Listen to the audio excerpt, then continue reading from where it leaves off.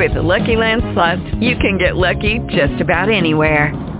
This is your captain speaking. We've got clear runway and the weather's fine, but we're just going to circle up here a while and get lucky. No, nothing like that. It's just these cash prizes add up quick. So I suggest you sit back, keep your tray table upright, and start getting lucky. Play for free at LuckyLandSlots.com. Are you feeling lucky? No purchase necessary. Void where prohibited by law. 18 plus terms and conditions apply. See website for details. Good evening, everybody. Today is May 5th. Oh, my God. It's Cinco de Mayo, 2022. And we're here again with Chris. We're going to go over his processes. So, did you want to share some success stories? I could read a whole bunch of them. I really could. Okay. Let me pull up some.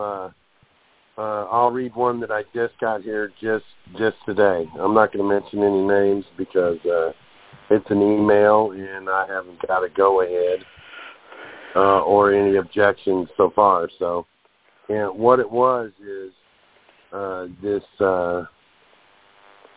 worker here, one of the comrades here, said, I submitted this transaction as the Benny of my private trust account. Wells closed my bank trust account, probably because they had not done fiscal services papers in their possession 7 days before. And this hit my account, !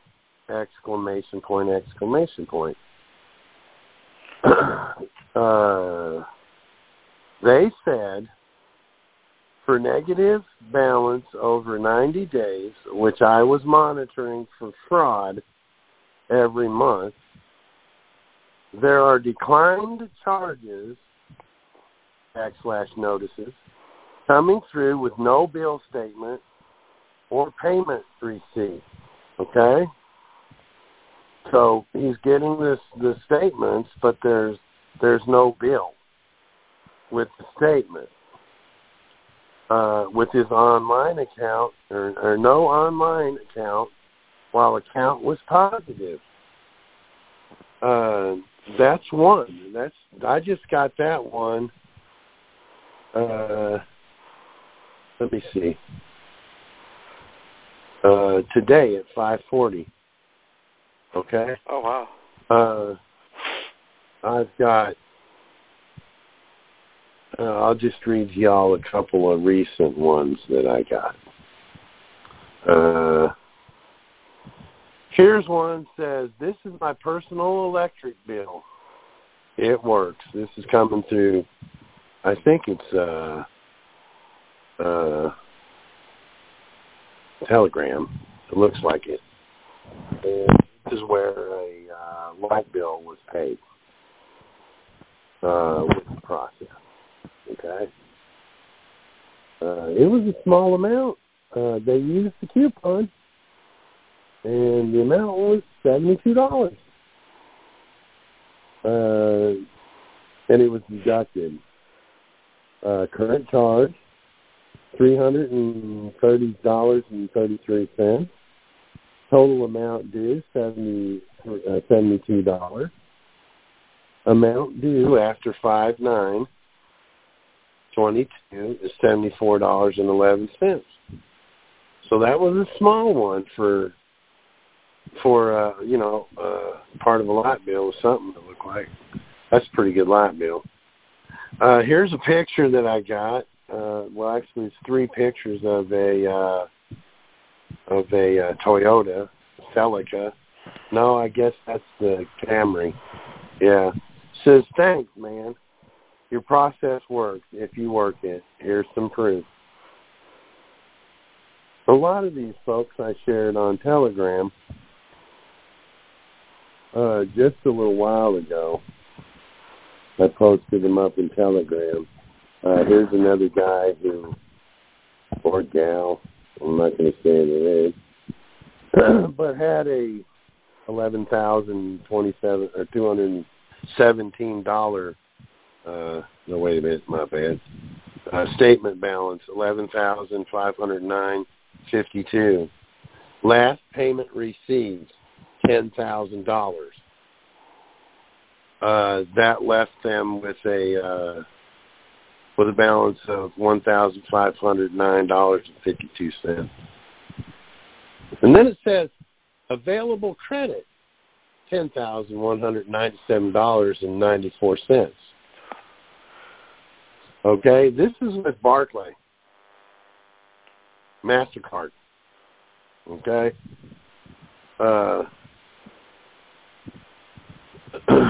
I've had someone send me where they walked in. They were it was a mask mandate bullshit. Where they were charged with trespass, and this person, this fellow fighter, I'm just going to say the name. It's Shannon Greer. She got hit with this freaking, this bullshit mask stuff. And pretty much did what you do, go in there without prejudice, challenge jurisdiction. The judge wrote on there, wrote on the actual charging instrument, clerk notice. Please send docket sheet to Mrs. Celia. Charges are dismissed, finding on the record. All future dates remanded. A removal, dismissed. There was 3 different charges. There was criminal trespass 3rd degree, disorderly conduct 2nd degree, resisting arrest, misdemeanor A. Right, all 3 of those charges were dropped. Was removed from them for refusing to identify herself. For contempt of court. It was remanded for a jury trial, and it was dismissed.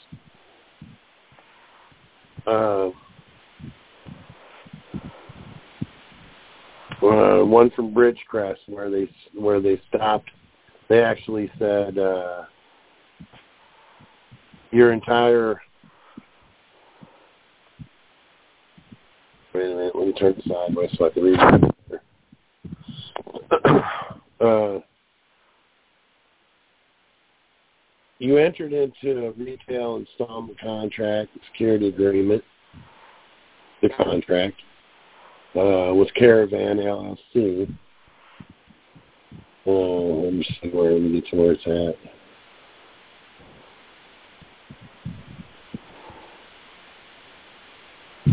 Oh, wait a minute. No, that's not it.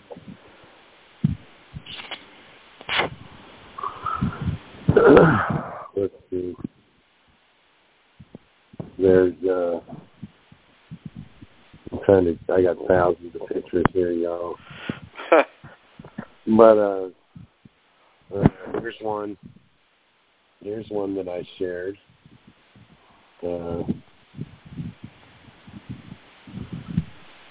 Wait a minute, I can't do that. What's the phone number? I just,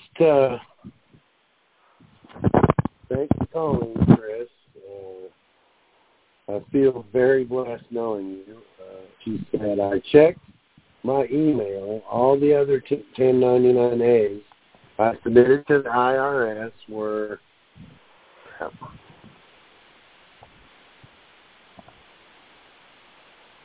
received. I got to find the other part of it now.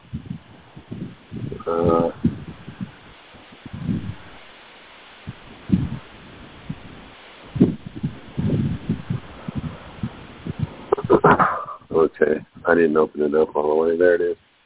I checked my email. All the other 1099As I submitted to the IRS were accepted. Even the EFT I wrote to them last year for $79,000.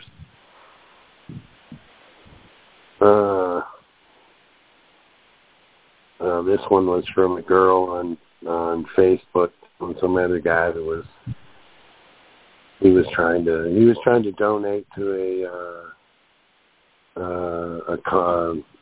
he was trying to donate to I don't know, it was American Cancer Society or something like that, and trying to get some. From what I understand, he was trying to get some a percentage of it back, like some kind of interest percentage back after he gave it to him, and you can't do that. So he was a little pissed. He had his panties in a bunch. So Catherine got on here and told the guys. She said, "I personally know 2 people who got a Tesla. Well, one I converse with by text. The other one I've spoken to on the phone. I have given her info on other topics, and she's had it over 2 months now. Reading studies, stop accusing others of not."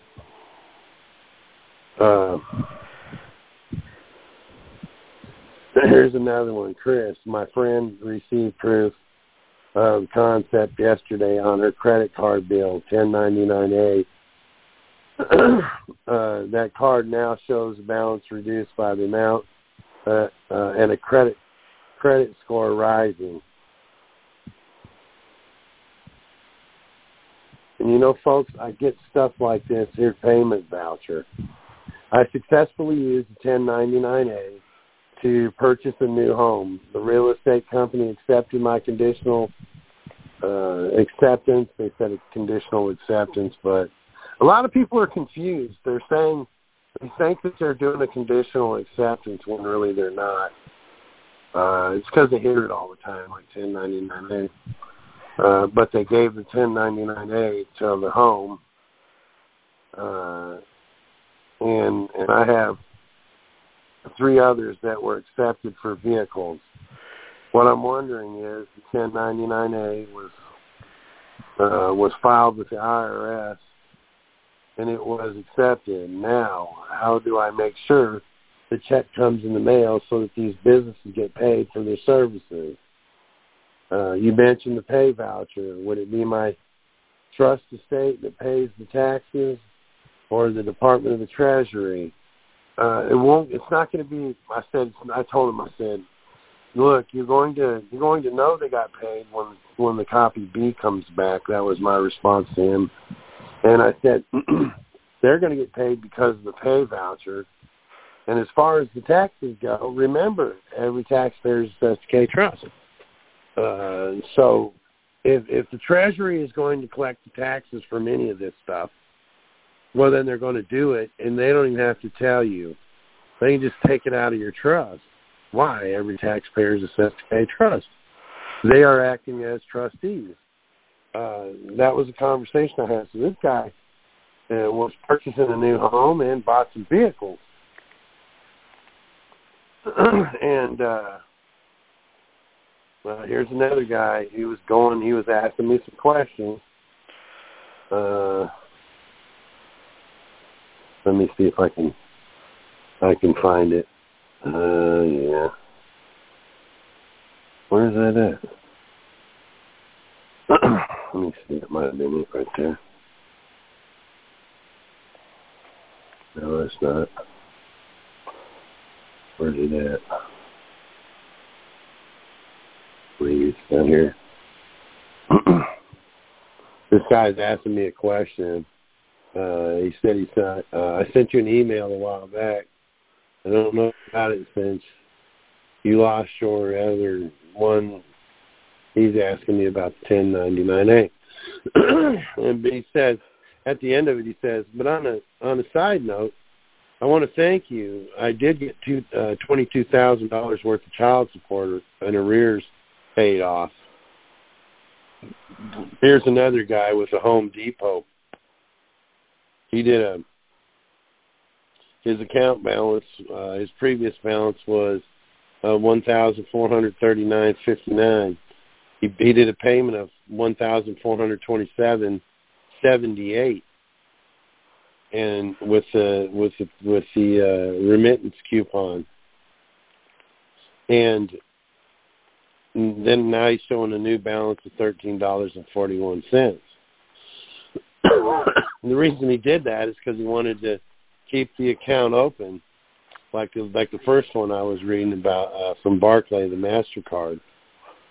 He didn't pay it all off. Well, I'll just pay $10,000 off. Why? So they don't close the account. You know, now he can run up. Now this guy can run up, you know, another $1,400 on his Home Depot card. Look, man, I know people will get out here and I ain't seen none of this work, and where's the proof? And you know, if you want to know where the beef is, ask the three old ladies in the back seat. This is happening, and it's I guess someone's recently said, you know, I don't know if they were bucking whatever's going on, but I haven't heard anybody I haven't seen any proof of this working at all on for people in the Telegram. Well, I just posted most of these pictures in Telegram just a couple days ago. A lot of folks that are getting in there. I have noticed some people that were having success. You don't hear them and you don't see them in Telegram anymore. Some of them actually quit. They've actually got out of Telegram. You know, you got people out here saying, I'm not shaky. You know, I can do this. I'm not shaky. And then it works for them, and they get, you know, they get a new $80,000 car or whatever. And now all of a sudden it's cricket.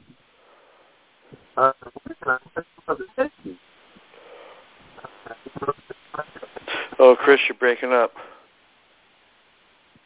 You know, how's that? There we go. Yeah, it may come in spurts. That's kind of how I was doing the other night when I was sitting up there in the truck. But I was doing video too, though. So, but that's what they do. I've noticed a bunch of them do that. Send me you know, an email. Hey man, thanks, bro. This really helped, man. It got me this or got me that. And then you don't hear nothing about them. And I'm like, hey man, get on there and tell them folks what you did. If you share this stuff, if you have success if you're truly not shaky and you'll do this stuff, you ought to be not shaky enough to share it with everybody. And what it is they're scared. They are shaky. They're not shaky as someone who wouldn't even try it, but they're shaky, or they'd get out there and they'd share they'd share it with folks. Hey man, this is what I did. This is how it worked for me. You know, and then I said at the beginning, guys, this may not work for some folks, but for others it will. And I don't know if it, you know, as I say, it's mostly it's 85% or 80% knowledge, and 10% intestinal fortitude. You got to get out here and show these people you know what you're talking about. They're going to be more willing to try it. But even after all that, folks, if you missed the live last night, I didn't go live on Tuesday night because I was in the ER. Was running a fever. I went up there to VA, and they're like, well, you know, I told them, look, I've been running a fever a couple of days now, and told them my symptoms. They kept me there till 3:30 in the morning. I refused to do the COVID. Yeah. They came in there with one Q-tip. I said, what's that for? She said, we're going to check you for COVID, 2 types of flu, and streptococcus. She had one freaking Q-tip in her hand, in one jar to put the Q-tip in. I said, I'm not doing that. I said, I'm not about to take no COVID test. I said, but these will. The nurse laughed. She said, I think you'll survive. But they kept me, and they kept coming in. You sure you don't want to do the test? I said, yeah, I'm sure. You're not false positiving me, and fleecing the shit out of my trust That's right. for some scammed up government money. That ain't happening. While I was there, I was speaking with a lady who was in her 60s. She did 20 years in the military and got out. She worked for the VA for 20 years, and she's sitting in this confinement quarantine space in their waiting room. They built this little quarantine space, and she's sitting in there coughing, and she's in there with her daughter. And and I talked with these two gals for, I don't know, an hour. And I was breaking it down for them.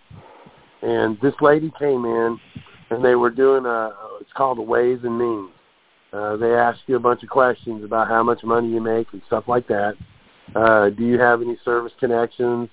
Well, if you got a service connection, you're going to get some. They're going to see you. But she didn't have none of that. Has sore throat and cough. Same thing I got. They told her she was negative. Lady comes in there and wants her to sign this paper. She's telling her, well, look, you make $65,000 a year. You're not eligible for this VA benefit.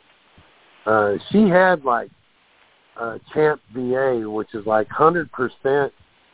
Actually, it wasn't Champ VA. It's another government thing. A government insurance is 100%. But the VA wouldn't accept it. You could take it to a military hospital, they would. Take it to any hospital on the outside, they would. But they wouldn't take it. I said, wait a minute. I said, my dad made $220,000 a year on his own business. Had 2 bypass surgeries. His insurance company dropped him, and he asked me, what should I do? My meds are $850 a month. I said, go to the VA. He went to the VA and talked to the chaplain at the VA at Hines in Chicago. And that by the end of the day, that guy was leaving out with my dad. My dad on Title 8, they call it, which is like, it's insurance, but you got to pay co-pays and crap like that. I said, wait a minute, my dad made twice as much money as this lady here did. That was freaking 20 years ago. What do you mean? She said, well, some VA hospitals do things differently. I said, BS. This is a federal freaking hospital. You all run on the same policies, especially when it comes to ways and means. And I said, this lady was filling out this form this woman wanted her to, and I said, look, what would happen? She said, this is really between me and the patient here, right? This is kind of a, HIPAA thing, right? I said, I'm not asking about her health care and what's wrong with her. I'm wondering why this woman could have 2 freaking retirements from the government and be denied any kind of health care that she's worked 40 years for. I said, I only got one more question. I said, what happens if she don't sign that paper? Well, then they'll bill her anyway. I said, how can they bill her when she signed no contract? And when I said that, after talking to these gals for about an hour, that one lady laid the pen down and looked at her, and she cut me. She could have. It was so tense in there, you could have cut the air with a butter knife. And she said, well, they'll just bill her anyway because she did something else, signed something else. I said, yeah, but that's not the contract. You're trying to get her to sign a contract. And I said, I know damn good and well that it's her trust you're going to get the money from if you do give her service. It's why you asked me for my last 4 when I came in here. And she told that woman, she said, I need to get you to sign that. And, the woman said, I don't believe I will. I handed her back the clipboard. And then when the lady left out, we finished talking. But that's what they did to me. And check it out. They didn't take my temperature. I was in there probably about 7 hours. 6. They didn't take my temperature one time going in there. Well, if you're not going to take the test, we got to treat you as if you're COVID positive. they brought the freaking X-ray machine down to me rather than have me go through the hospital. They brought a portable X-ray machine down and did an X-ray of my chest. It came back fine. The MRI, the results from the MRI from last week, they were fine. The nodules hasn't grown any. So that was all good. They didn't take my temperature for 7 hours. They didn't look in my throat. I complained about my throat hurting and my ears hurting. They didn't look in my throat. They didn't look in my ears. And I left with a tiny freaking bottle of cough syrup. And then I had this disposable blood pressure cuff on my arm and another thing on my finger, right? They discharged me, and I was walking out by the counter, and I looked at the guys at the desk. I had a mask on, wearing a face diaper. I said, what am I supposed to do with this stuff right here? He said, well, what do you mean? I said, I've been treated like a freaking COVID patient for 7 hours, and you guys don't even take this stuff off of me and throw it in the red garbage bin. You want to treat me like I'm contaminated. What am I supposed to do with this stuff? He said, you can throw it out in the garbage can out there outside the doors. I said, really? Okay. If you're going to treat me like I got COVID, well, then treat me like I'm freaking contaminated. Don't have me go throw something away that I've sweated on for 6 hours in the garbage can outside, going down the sidewalk. So yeah, I'd have been better off just going to the Walmart and getting some Robitussin GM strength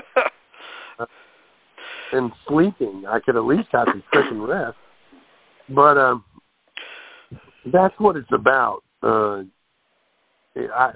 was meant to go there to talk to this old gal and her daughter or granddaughter, whoever she was. That woman handed it back to her and said, no, I'm not signing this contract. Oh, well, they just bill you anyway. I said, how are we going to bill her? I looked over and I said, you can dispute that. All you got to do is say, show me a contract. Show me the contract. Yeah, that lady left out of there. She's pretty pissed off at me, but I don't care. So you ready for questions? Yeah. I kind of rambled there a little bit. That's all right. You're like the Energizer Bunny. Just turn you on and you go. Yeah, that's about it. Works. All right, 636 area code. Go ahead. Hey, Chris, it's me, Rob from Missouri. I got my lights turned off. Turned off this week. I'm sitting here in the dark. Really? Yeah. You did with the power company? Yeah, no bill or anything. The guy came to shut them off, and I said they haven't sent me a bill in months. And I'm really? like, go back to your truck and call them up and ask them when's the last time they sent me a bill. And he came back the next day and shut it off. And they didn't tell you when was the last time they sent you a bill? They haven't told me anything like that, except they gave me an 800 number to call. So, did you call them? No, I wanted to see what you thought here before I do anything. Yeah. Call them and get their names. I think they're playing a name game with me. I think they, I had wrote them that letter and told them I was a human beneficiary and asked them to collapse the trust and send me all on-ledger and off-ledger assets. And I haven't heard a whimper from them since then. And I think I think a whole lot of this commerce stuff that we get ourselves in trouble with is with the name game. I heard back from the Attorney General here in Missouri this week from my conditional acceptance. And all I did, the judges and the troopers and a whole lot of Missouri people. And he wrote back to my first and middle name and did not address me by my last name. You He didn't use your family name? No, first and middle name.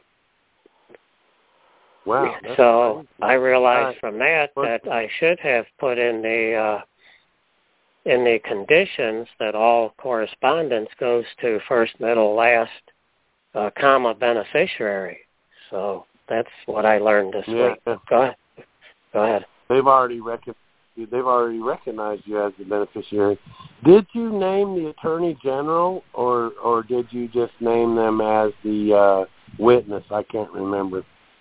I just named him as a witness. I named the Secretary of State and the Governor, though. Okay, so then you hear back. Then you hear back from the Attorney General. Yeah, That's and what's fantastic. really he's in your pocket. That Attorney General's in your pocket. You're the first person I've ever come across that was contacted by an Attorney General. You served him as, he is your witness, and you've served him as that. And for him to contact you back, that's incredible. You're the first person. I've probably talked to, I've probably been involved in 35 conditional acceptances, including my own, and that was 15 and 16. There have been probably 100 gone out since I started doing this 4 months ago. You're the first person that I've heard that was contacted by the Attorney General. He's your boy. He's your homie.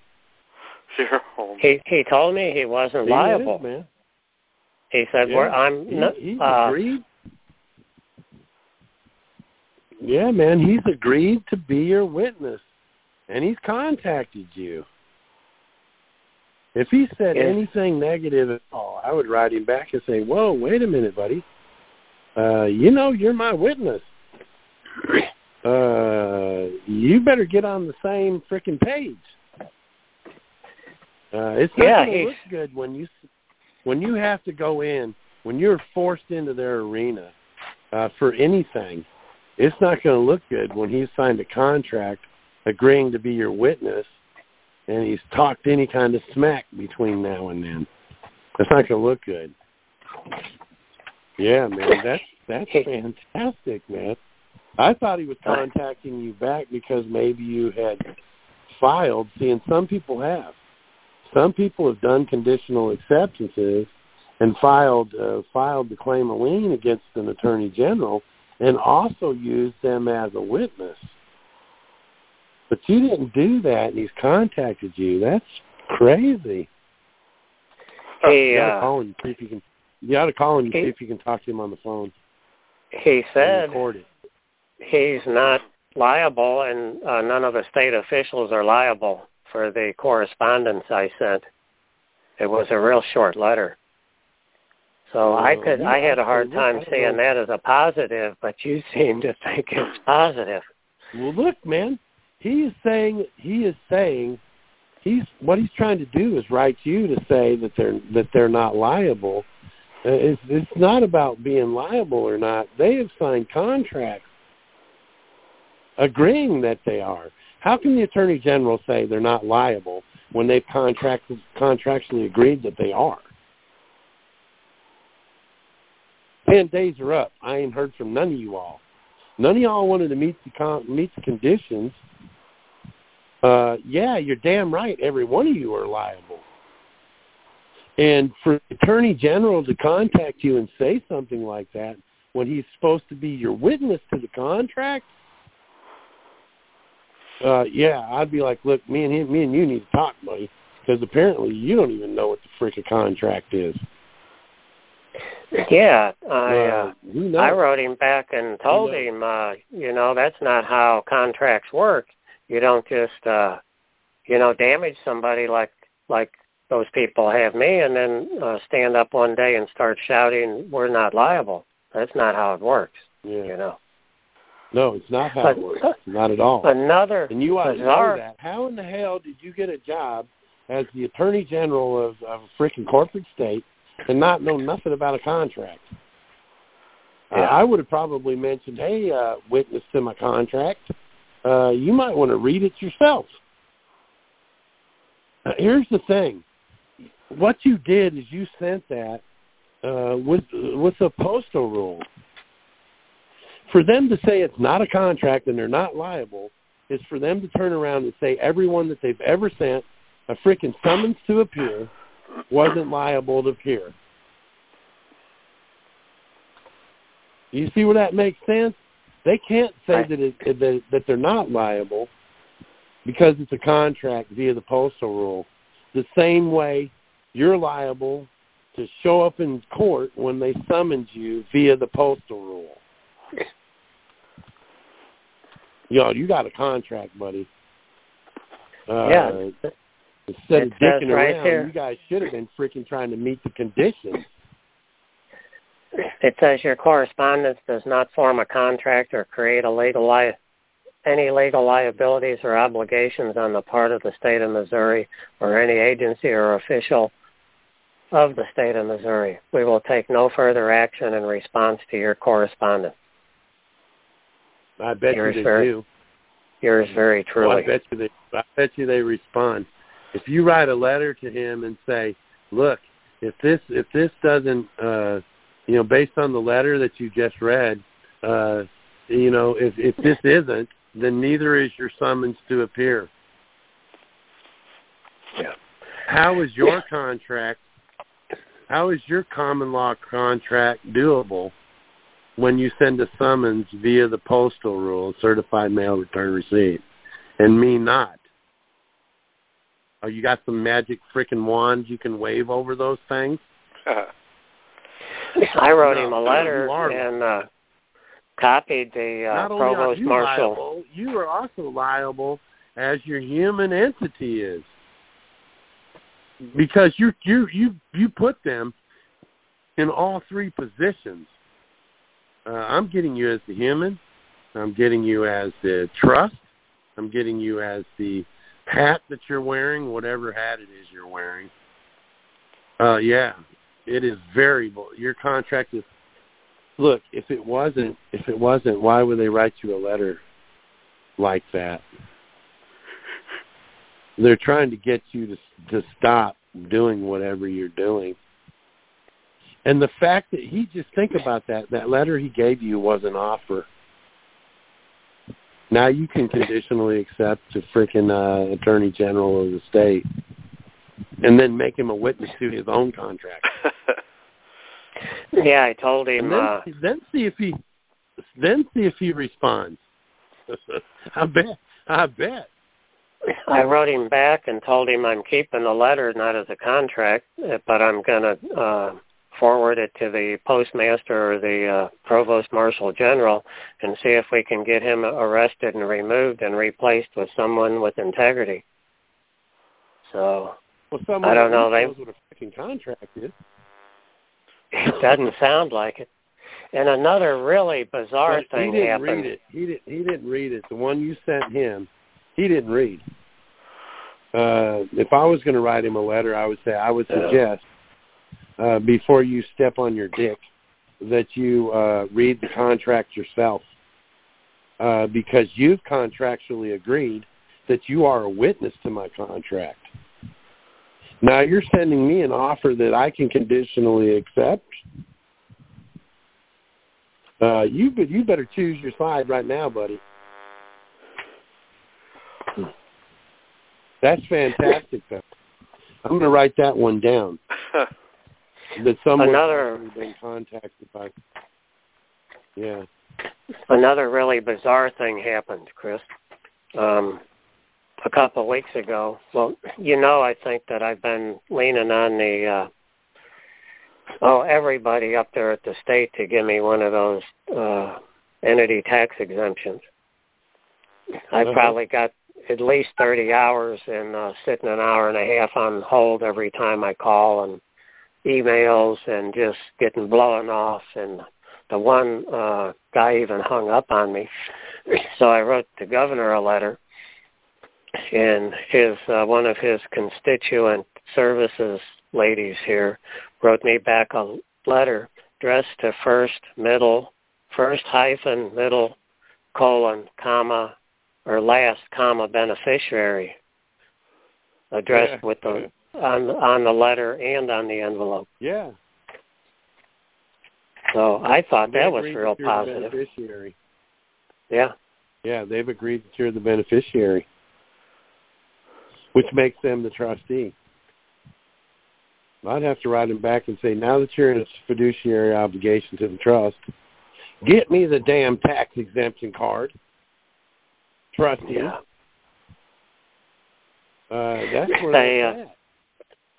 Yeah, I'm really confused about it because this guy that's head of the DOR, I don't think it was him. You know how they send you the letters without signing them? I got a letter from his office, I guess, that says his decision to not send me a card is final.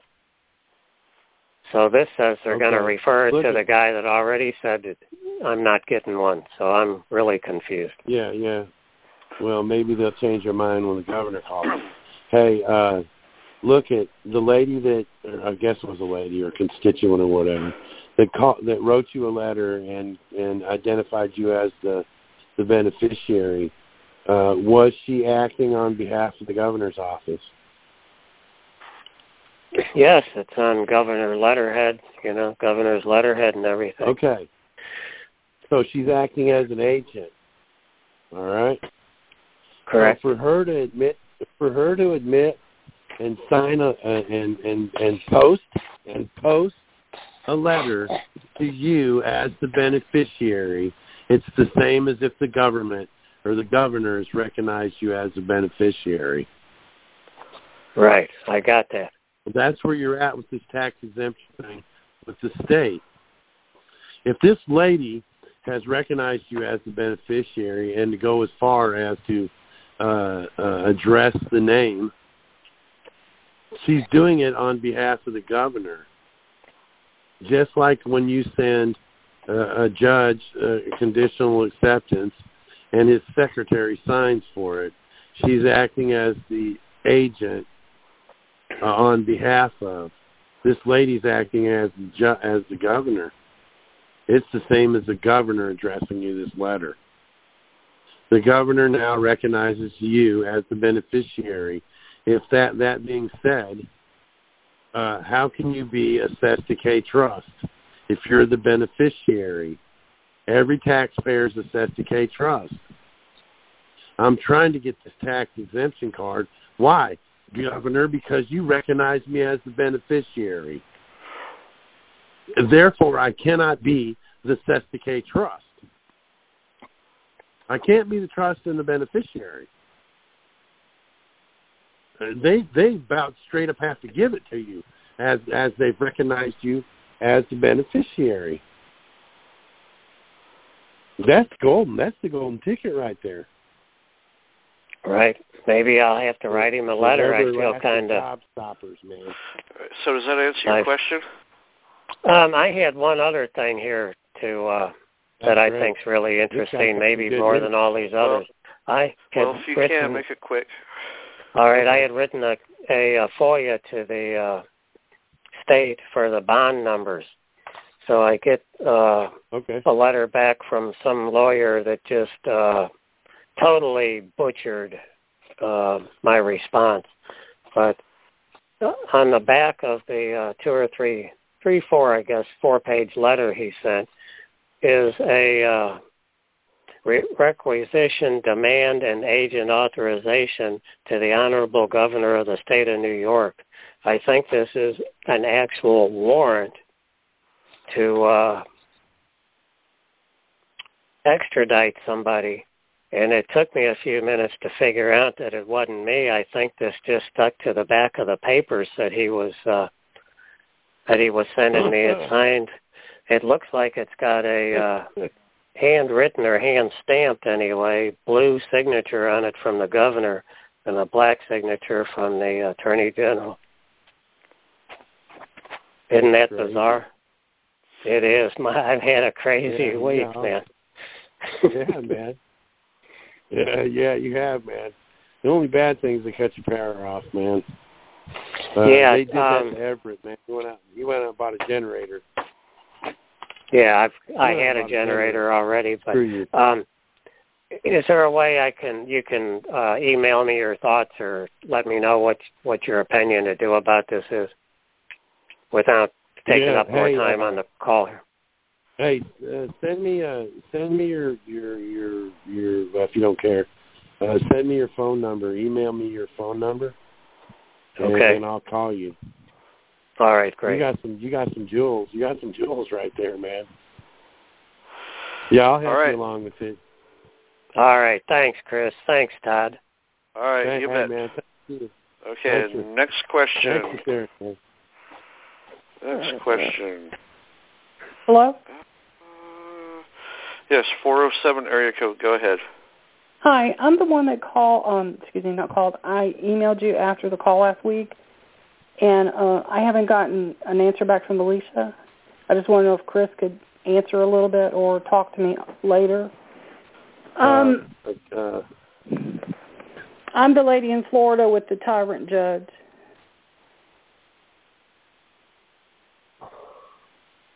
Can you hear me? Okay.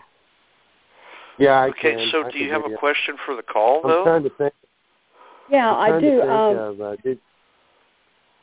We've got My husband has Did 7. Did you send me your email to my account? No. I sent you an email when you had the Chris Hauser email, not the Proton one. Do you want me to send you an email explaining what it all is? I did it to Tad. No, I'm just trying to find your email. Did you send it to my Gmail or did you send it to my Proton? I sent it to your Gmail, but that was weeks ago or a month ago. Okay. Let me see if I can recall it right quick. Okay. And what's the name? My name's Josie, but the mail is wootonmolly@gmail.com. Luton? Wooton, WOOTTON, Molly. W-O-O. Wooton's the last name. W-O-O. What was it? T-T-O-N. Molly, M-O-L-L-Y. That's one of my dogs. Wooton. Molly, M-O-L-L-Y. Molly. Uh-huh. Let me see here. I'm going to search it and see. I didn't get it. W-O-O-D-T-O-N? It's William, Oscar, Tom, Oscar, Nancy. Oh, okay. Mary, Oscar. Okay, hold on. Wooton. Okay, I got you right here.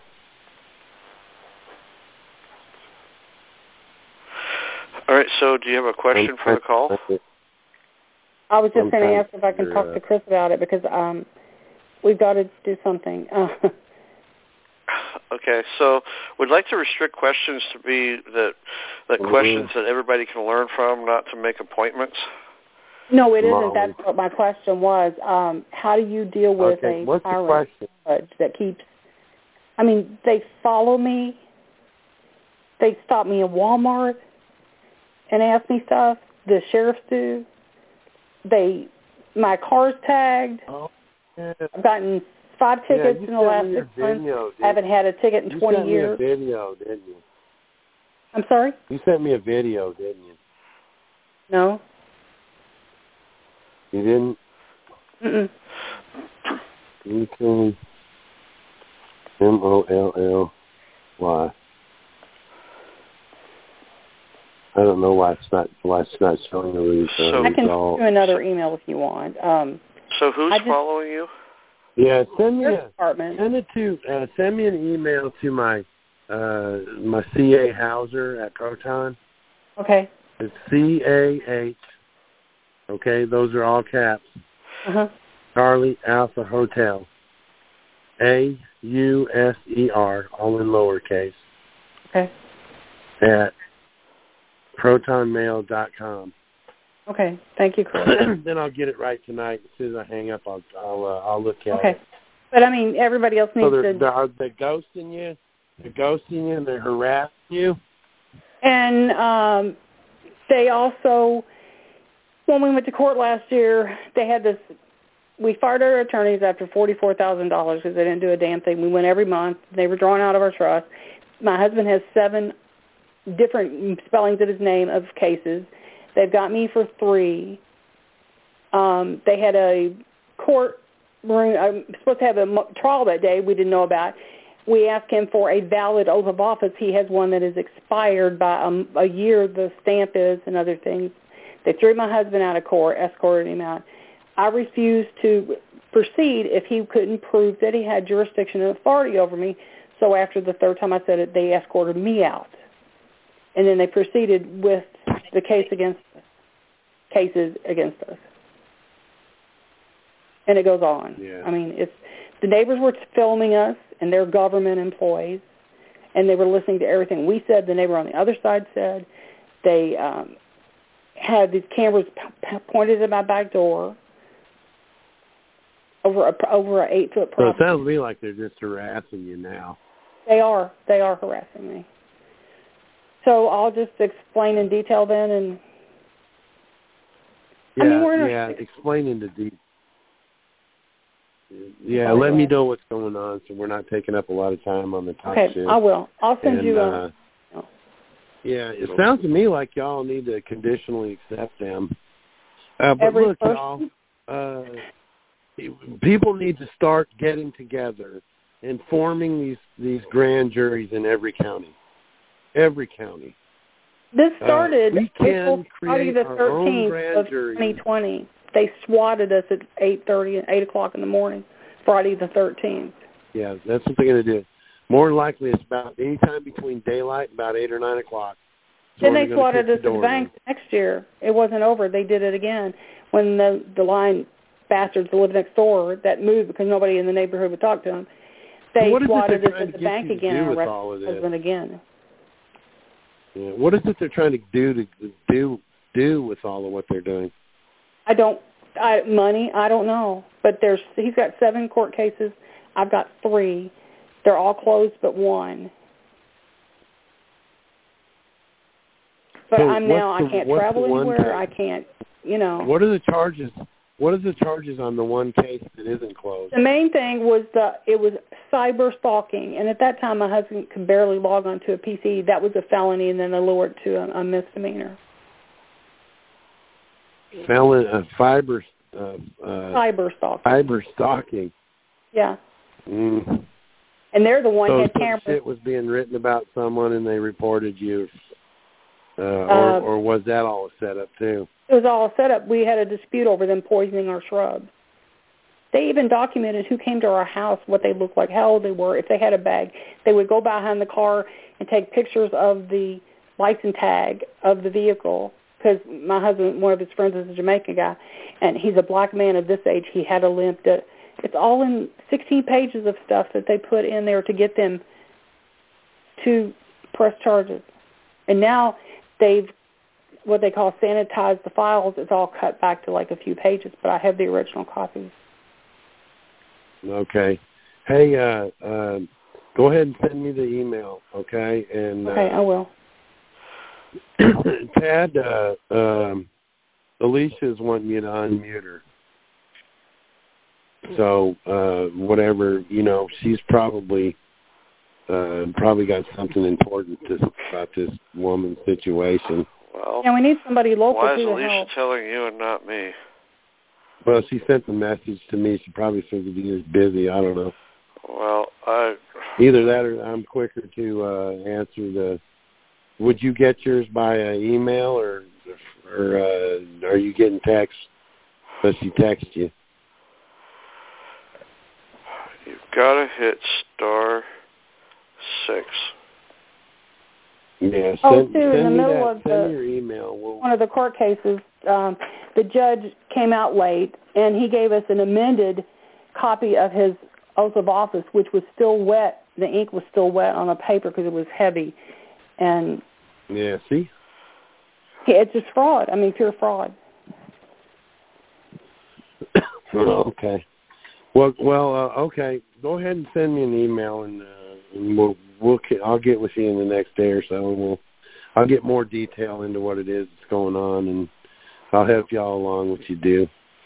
Thank you. Generally, when you hit them with a conditional acceptance, they'll really want to mess with you, but well, they're doing a pretty good job of it now. That's the only way you can. Yeah. Well, if it's all over now, then all you got to do now is go after them for the money that they owe you for all the freaking bullshit that they've done. But yeah. Yeah, send me the email. So okay, I will. I'm trying to hang unmute Alicia, but she's not hang on unmutable. to the call tonight. Stay on the call tonight so you can hear her. Okay, for me not to hang up then? Yeah, go ahead. No, don't hang up. Just go ahead and you probably have to mute her, I guess, Tad. I don't know anything about Nope, she's not on the phone, so I can't. Okay. Alicia's not on the phone? Nope. She's got my contact information. She's got your number. Yeah. I sent her an email or a text message on Wednesday. Okay. All right, you guys connect, and we got to go on to somebody else. Thank you. Yeah. Look, y'all. The only way we're going to get anything done in this country is for people to start stepping up and creating these new grand juries. There'll be constitutional grand juries. The grand juries that they have now, that these pricks are getting indictments for, all they got to do is go in there and tell them what they want. These grand juries that are out here right now, they just do what they're told. They don't look at the evidence. The prosecutor says, we want to do this to these guys, and they freaking rubber stamp it. Okay? We need constitutional grand juries in this country to disband the bullshit grand juries that they have. Everybody is going to have to start getting involved. If we're going to change this, you're going to have to get involved. And this is bullshit, the way that these so-called legal systems work. Yeah. How they're scamming people. It's time for an end, and you're going to have to start doing more than walking around with a freaking protest sign. Okay, next question. 813 area code. Go ahead. All right. Hi, Chris. This is Diana in Florida again. I was getting ready to mail out my paperwork that I was asking you about last week, and when I had my friend of mine, one of our comrades, was going over it, we discovered some discrepancies because we were saying, she and I were both going like, okay, well, this is what I got, and I said, well, this is what I got. So here we go. Two dots and two I's, a dot, and two T's to cross here. On the 1096, in box, because I'm the trustee in this trust action, and so when I'm filling out the paperwork on the 1096, I don't have an EIN because I'm it's just me offering a product service for her. You use your own Social Security number. Right, but the question is, does it go in box 1 or box 2 of the 1096? Are you there? Hold on a second. Hang on give me just a second, okay? Okay, sure. In the 1096,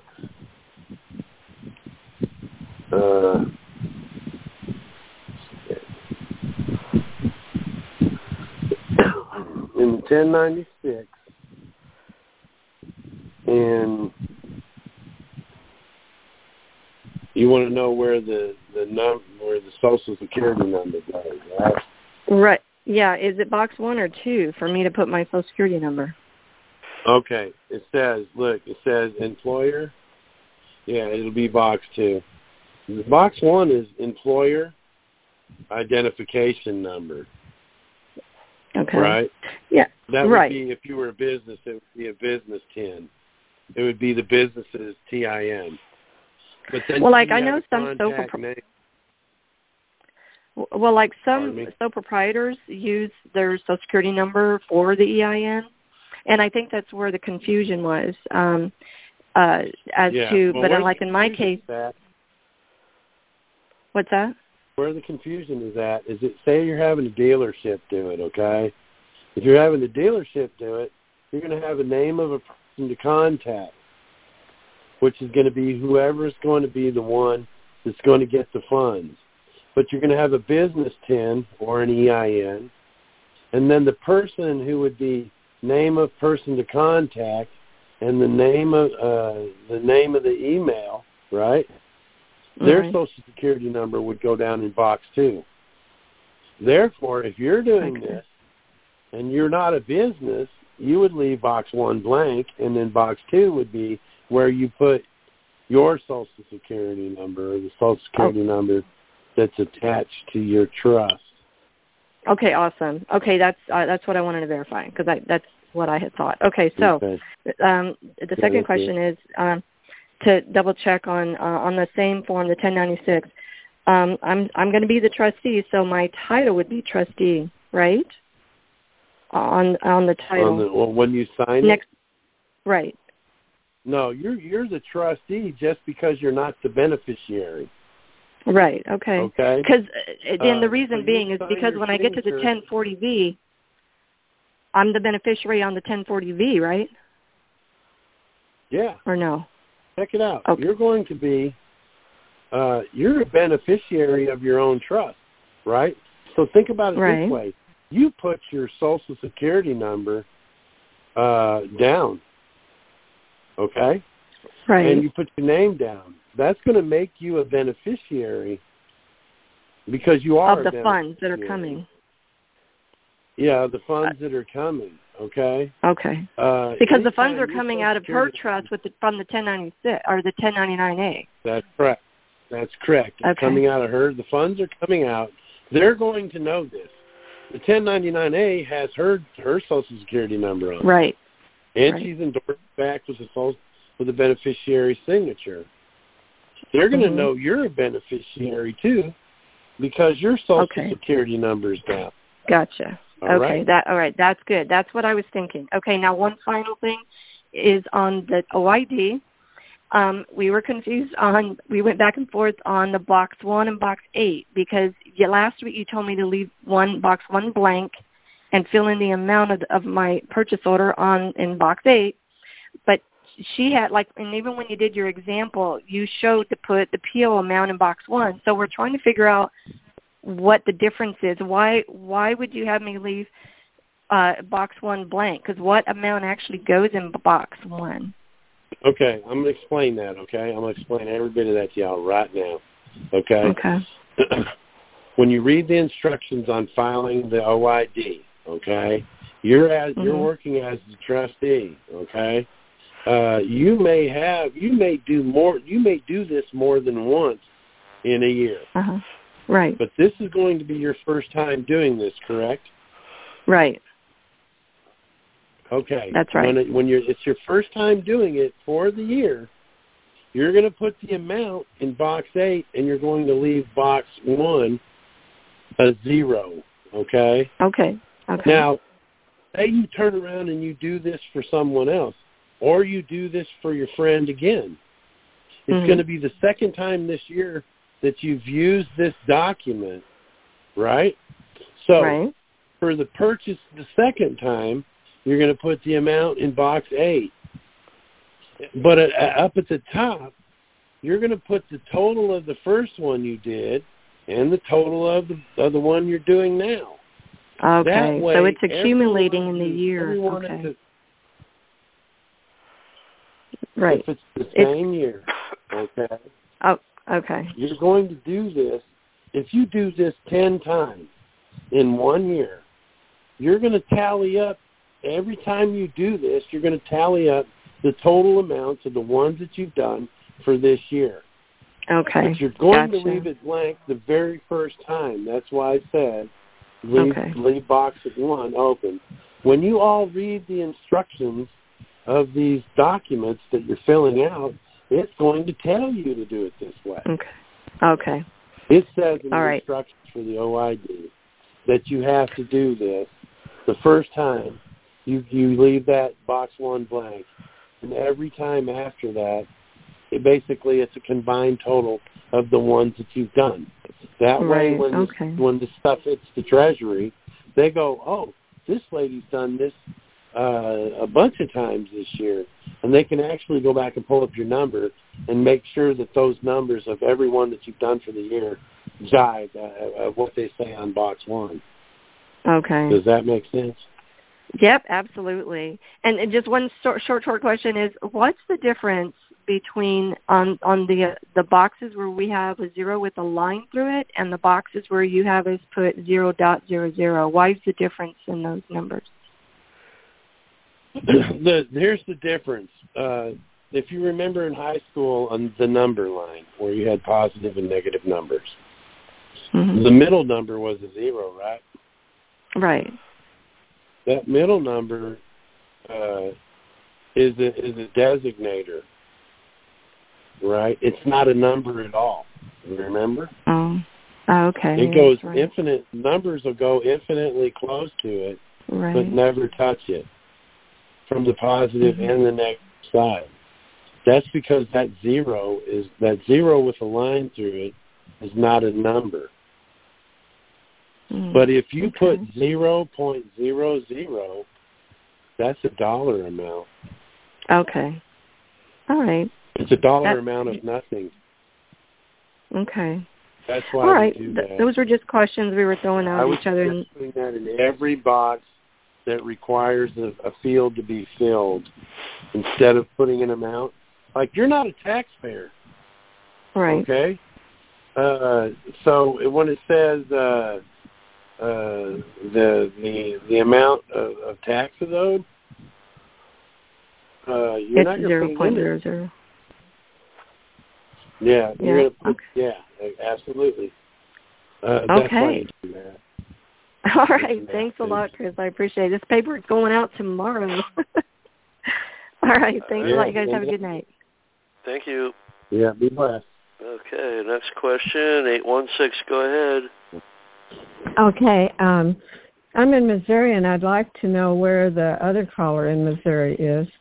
I had asked a few weeks ago that I had mentioned that I had sent out some 1099s in 2018 or 19, and I have the forms now. And I never heard anything back from them. By the way, according to the instructions, I filled them out according to the information I had at that time, and was doing them with someone who had done them once before under the same instructions, who got some result, but I didn't get anything. And at that time, I couldn't answer your question because I didn't have in front of me, as I do now, my completed form. So can you maybe answer some questions by how I filled it out and tell me why I never heard anything? You did say that if we keep copy B, they don't have anything to send back to us. And I did keep copy B. You won't be notified. Yeah, you won't be notified. But nevertheless, I never got any money. I never saw any effect on the utilities that I used it on. Okay, so you used 1099A. And did you send it in? Did you act as a trustee? I can barely hear you all the time, Chris. Most of the time. Let me ask you this. Did you send the 1099A with the remittance letter to the power company? No, I sent the 1099A to I sent them to, let's see, where does it say it's to send them to? I sent it to, I guess, the utility company. It says copy C for lender. Where are you usually supposed to send them to? It says. That's what I'm saying. That's what I'm trying to figure out. You pulled copy B out, and then you sent them A and C, right, to the power company. Right, and I have, of course, the copies of the originals that I sent out. And, like, for example, in this one, Kansas City Power and Light, copy C, I sent it to them as the borrower, and their street address and the account number. The description of the property in box 6, I put credit used on utility account. And on 5, it says, if checked, the borrower was personally liable for repayment of the debt. I have that checked. Right. Well, is that proper? When you check box 5, you're agreeing to pay it back. So those instructions were wrong in that. Yeah, well, you're breaking up. Here's the, you're borrowing from your own account. So if you check box 5, you're expected to pay it back. You're going to pay it back. Whenever you're the borrower, borrowing from the Treasury, which is really borrowing from your trust, you don't want to check box 5 because you don't want to pay back money that belongs to you. Well, the borrower shows as I have shown here, the borrower is Kansas City Power and Light. And so when I check box 5, if checked, the borrower was... This is the 1099-A. So when you did the 1099-A, here's what you did. Correct me if I'm wrong. You used the Treasury as the lender, and you used the power company as the borrower, right? I show myself as the lender in their all caps name. Okay, that's what's with my with the lender's TIN, my Social Security, with it written for the first 2 digits 49 dash, and the rest of it all without any dashes or anything in it. Okay. Here's what you did. You were the lender. And you put your Social Security number down in the lender's TIN. Then yes, you put but the not power company down. No, I didn't write my Social Security number the way you write a Social Security number. I wrote it with the first 2 digit dash. Number. Yeah, same number but written differently. Okay. Yeah, it doesn't matter if you put the dashes in there, or you put the 1 dash after 2, or you don't put any dashes at all. The numbers. Okay, I was told that was significant. Yeah, I don't know who you learned this from, but this is why what you're explaining to me is why I tell people that it's not working for them, because you cannot be the lender. Right? You cannot be the lender. The Treasury has to be the lender because they hold the title to your property, which is the money that's in the Social Security account. So the lender is always the Treasury, and you use their TIN number. And the borrower is always you. Always you. And then you borrowing from the trust they created for me. Yeah, you're borrowing from your trust, and you're acting as the beneficiary because when you put the name down in the borrower's box, the name of the borrower, you use your last name or your family name, and then you put comma beneficiary. Then you turn it over, and you identify yourself again with the wet signature as the beneficiary. Look at y'all. Listen to this, okay? And tell me if this makes sense. If I was to do like you say, ma'am, and I was to make myself the lender from a beneficiary account, right, to lend out money from my account to whoever I wanted to. And you can't do that because you're a beneficiary. Well, that would be the trustee. Is that right? Only the lender can do stuff like that. I mean, only the trustee can work a trust that way. But when you put yourself in the lender's position, you're letting people borrow money out of your account as the beneficiary, and that's trust fraud. That's trust fraud. That's why you have to let them be the ones. And by putting your Social Security account down, you're making a trust action. And by labeling yourself as the beneficiary and then signing as the beneficiary, you're giving them the option to loan the money out to you. You're not asking them for it. You're giving them the power to be a trustee and do what the beneficiary needs. Okay? And so it's up to them. It's up to them whether they lend you the money or not. It's in their best interest to do it, because if the beneficiary needs the house, needs the light bill, needs the car, why not? Okay? So think about it this way. If you're doing it the way you're talking about, and I wanted to pay my light bill, and I put myself in as the lender, and I put the power company in as the light bill, or for the light bill, as the borrower, they're borrowing money from me. So if I check box 5, then they're the ones that have to pay it back to the trust. Do you think the power company is going to want to pay back money? Say that again. They're not going to want to pay the money back. They want the payment. That would be like writing the power company a check saying, here's the check, but as soon as you cash it, you got to put it back into my account. There's no logic in that. I don't know, ma'am, where you learned that, but since I started teaching the 1099-A process, I have told this time and time again, you are always the borrower. The beneficiary is always the borrower. And the lender is always the treasury, always. There's no other place. Treasury is always the did you say the treasury is always... Yeah, here's what is always the lender? You're breaking up. The beneficiary is always the lender. Okay? If I you heard. had done it like this.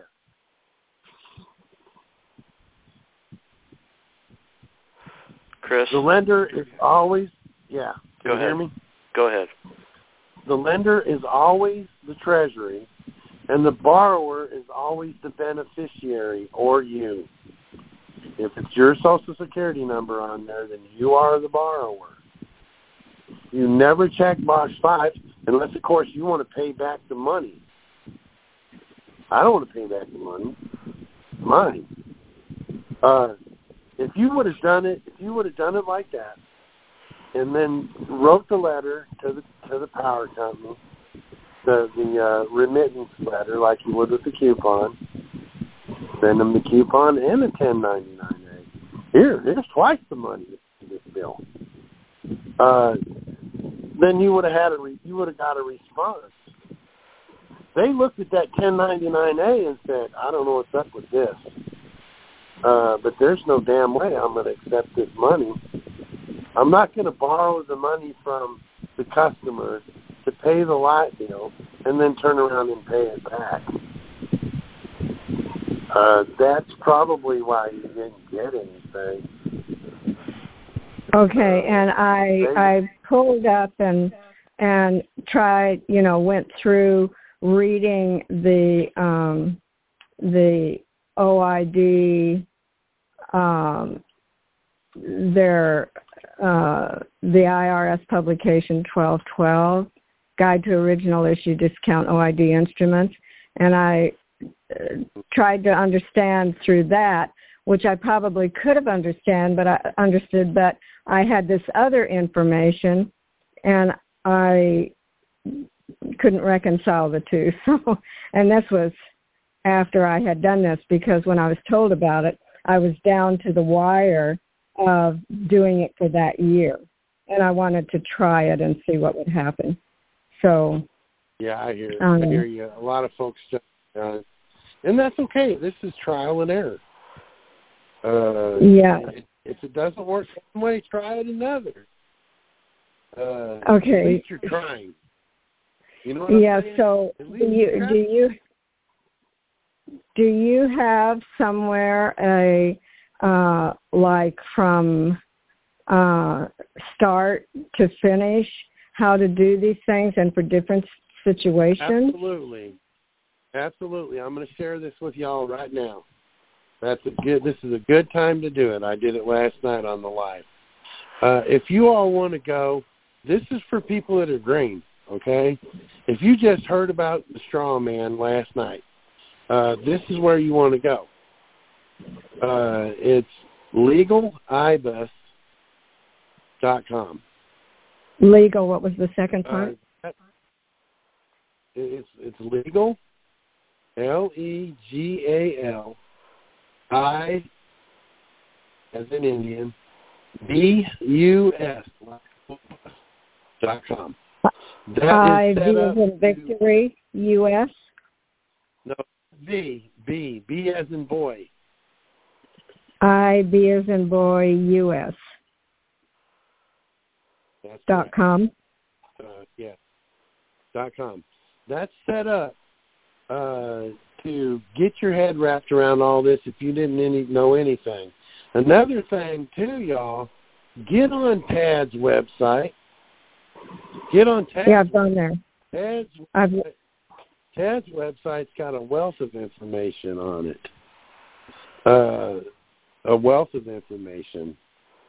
It's a great source for getting this stuff, getting your head wrapped around this stuff, especially if you're a little more for a little while. You're breaking up pretty bad, Chris. Yeah, I do from time to time. There. I wish the congestion in my chest would break up. By the way, I'll email you because I can help you put an end to what you're experiencing within 24 hours. You'll get total relief. So that's my field. All right. Okay, all right, so there's one other question. Wait a minute, there's one other question. Make it quick, please.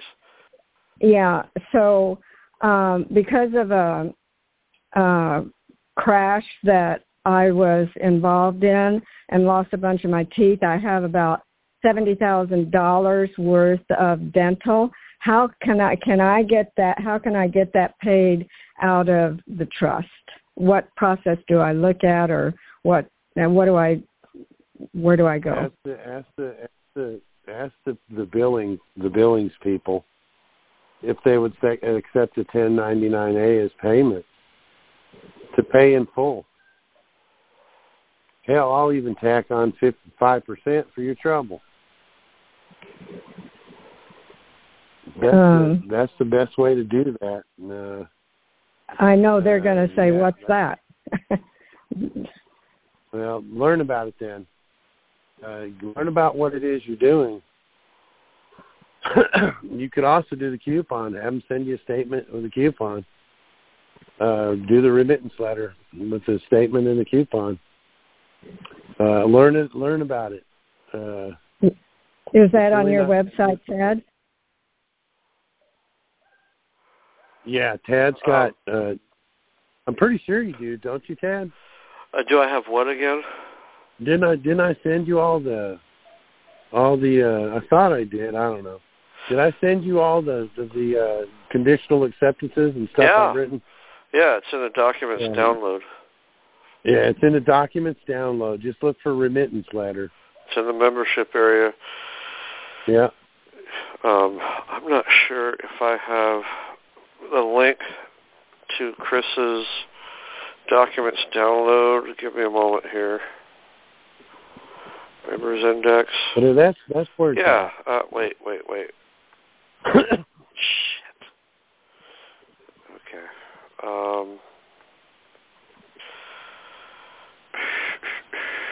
Documents download index. Crap. Son of a gun.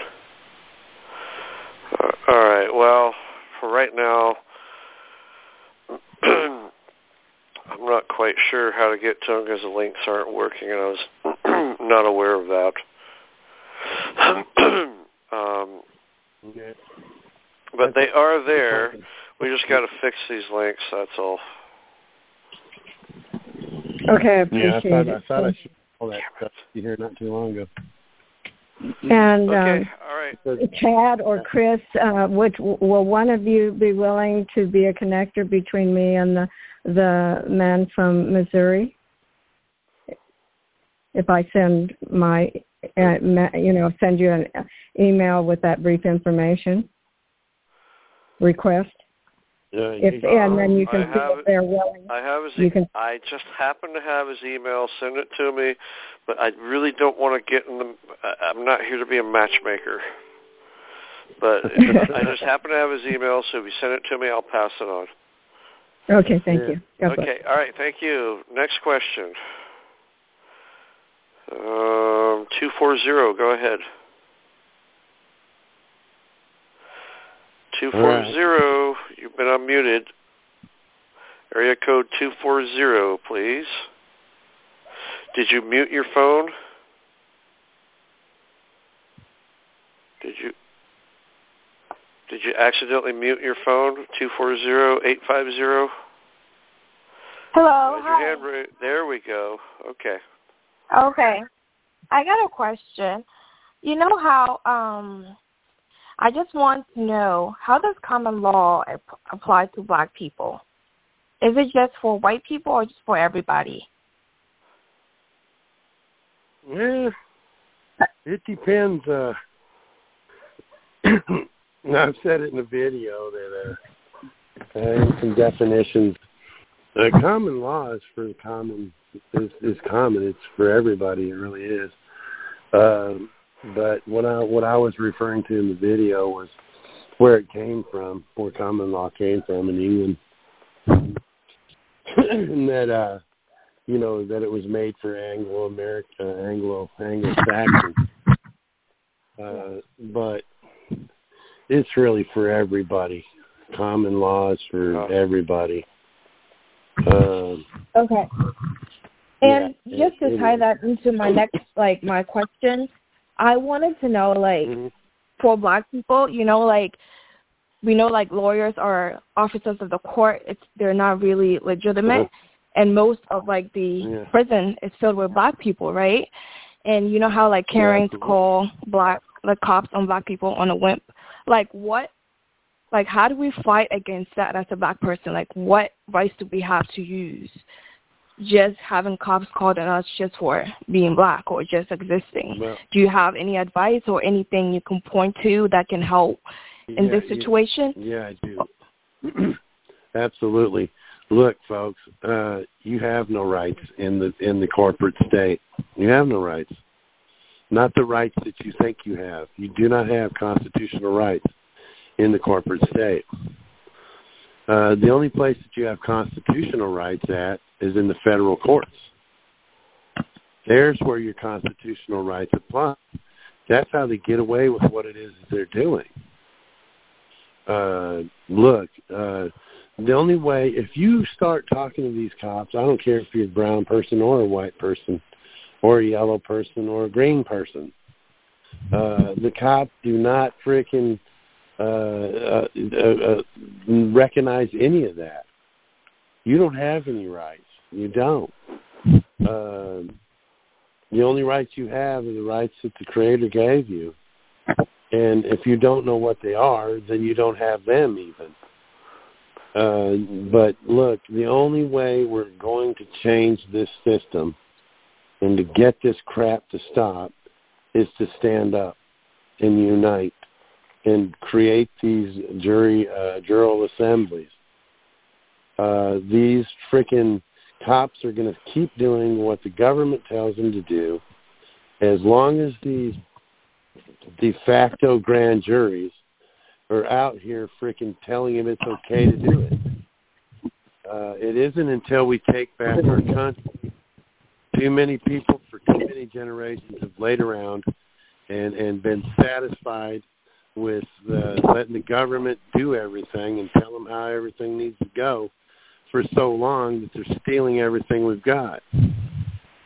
You've got to rise up, folks. You've got to rise up.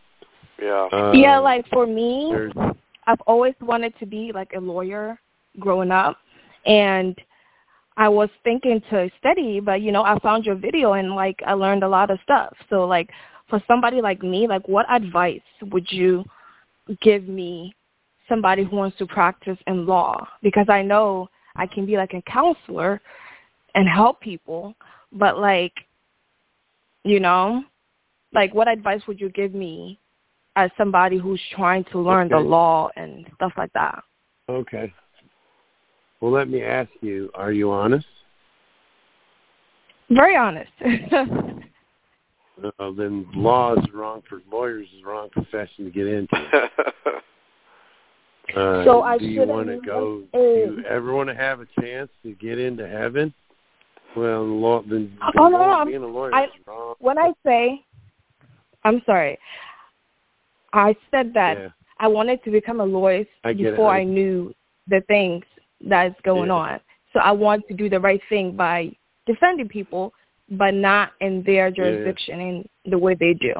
That's what I meant. Yeah. Well, that's only going to happen until we get rid of the de facto executive, legislative, freaking court system. There's nothing judicial about any court in the state of Tennessee. Not even the Supreme Court of Tennessee is judicial. We have to get rid of those.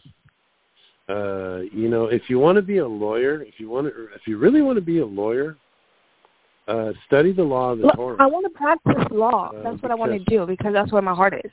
I want to help people. But now that I know all this stuff, it's kind of like, it's kind of like wild. Yeah, the best thing you can do is join or start an assembly. That's just my opinion. Because I live in Maryland. That actually look like. Do what? I live in Maryland. Do they have one in Maryland? I think they do. They got them in most states. They really do. They might not be. They might not be fully assembled, but this is going on all over the United States, folks. They're the only real option that I see. I know that there's some negative stuff about, everybody's told me a little bit of something about everything. But they're the only ones that I've seen out there that are willing to go to bat. You can walk down the street with a sign all you want. You can walk circles around the courthouse with a sign all you want. But we're never going to change anything if we're not ready to pick up and actually physically do something, if that's what it takes to do that. And when that time comes, then maybe being a lawyer might not be a bad idea. But you're not going to make money at it like they do now, because there's not going to be the greed, corruption, and the at the vast level that it is now. So like that's I'm facing. I understand right now. Like I'm facing discrimination at my workplace, and it's like I wanted to hire an attorney, but then I came across your videos, and like I'm hesitant to do so because they say that you can beat your own case, but like this is all very new to me. So it's like, like what advice would you give? Like what should I do in this case to help me in this situation? Yeah, well, discrimination is wrong. I don't care where it's at. In the workplace, it's really bad. We've had to learn as a society, not to do that stuff. And a lot of people don't realize, they may not even realize they're doing it because it's so embedded into the fibers of our nation.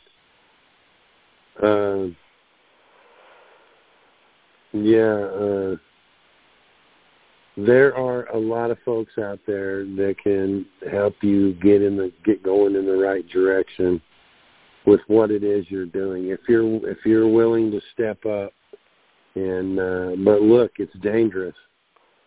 I've stepped up. And I got locked up. You gotta really be careful what you're doing. You got to be willing to get locked up. You got to be willing to do what you got to do for the cause.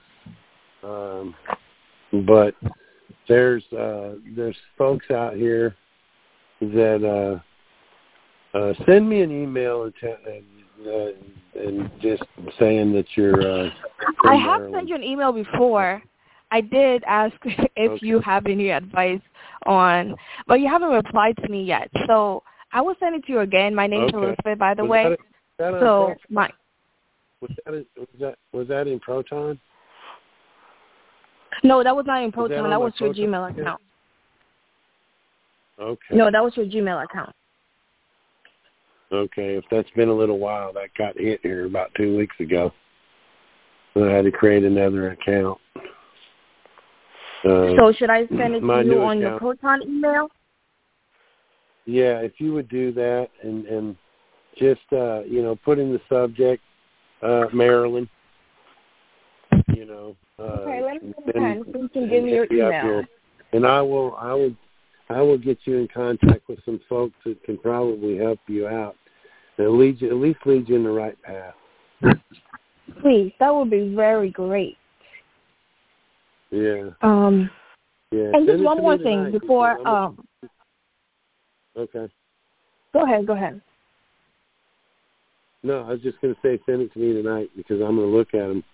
I'll look at them as soon as we hang up. I'll look at these emails I got tonight, and I'll at least star them so that I don't lose them in a scroll of a bunch of emails, Because you guys would not believe how many silly emails I get. I'm sure you're very busy, man. We really do appreciate you for all you do. We really do appreciate it. If nobody has told you, I'm really grateful that I found you. Thanks for everything that you're doing. You don't have to do that, but you take the time to do this, and it's very helpful. We all got to get together. Man. I spent a lot of time with some brown people, and I've done it my whole life. I was in school with brown people, and I was in the military with brown people, and I was in the prison system with brown people. And I'll tell you what, man, y'all's plight, I've heard some incredible stories, man. But it's time to step up. You're only going to get out if you're willing to. I'm very, determined to fight, but, I don't know where, because I feel like I need a lot of counsel because this is very new to me. I'm also very young, so it's taking this information in is surreal, and nobody really believes you because we all live in this matrix. And I feel like I found you for a reason because, I think about all this stuff that is going on, and it just doesn't make any sense. And for me to find your videos, to see, that we are all under this crazy, barriers that they've built up for us to fail. Yeah. It's wild. It's really crazy. And something about the Social Security.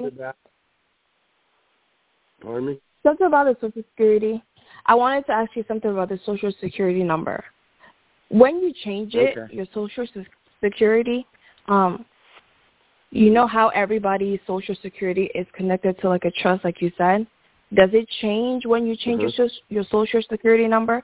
What happens to that number or the trust? Does it go away or what happens? They just transfer it. They just transfer it from one to the other. If you get a new Social Security account, they're going to take the funds from your old one, put them in your new one, probably add some more to it.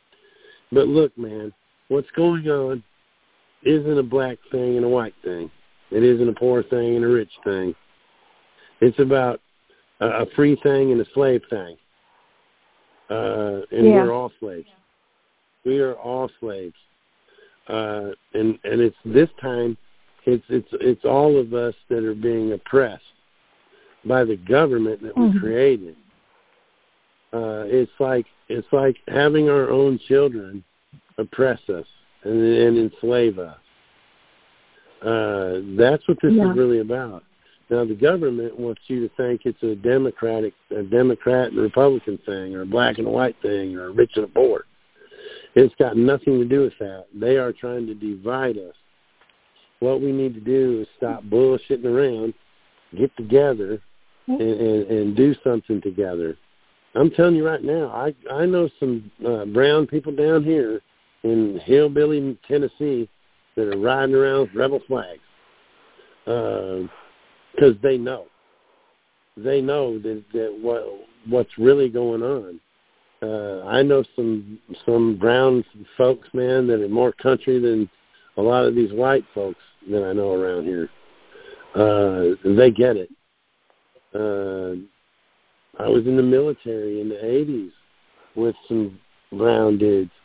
And I'm going to tell you what, most of them, well, a lot of them anyway, they got it.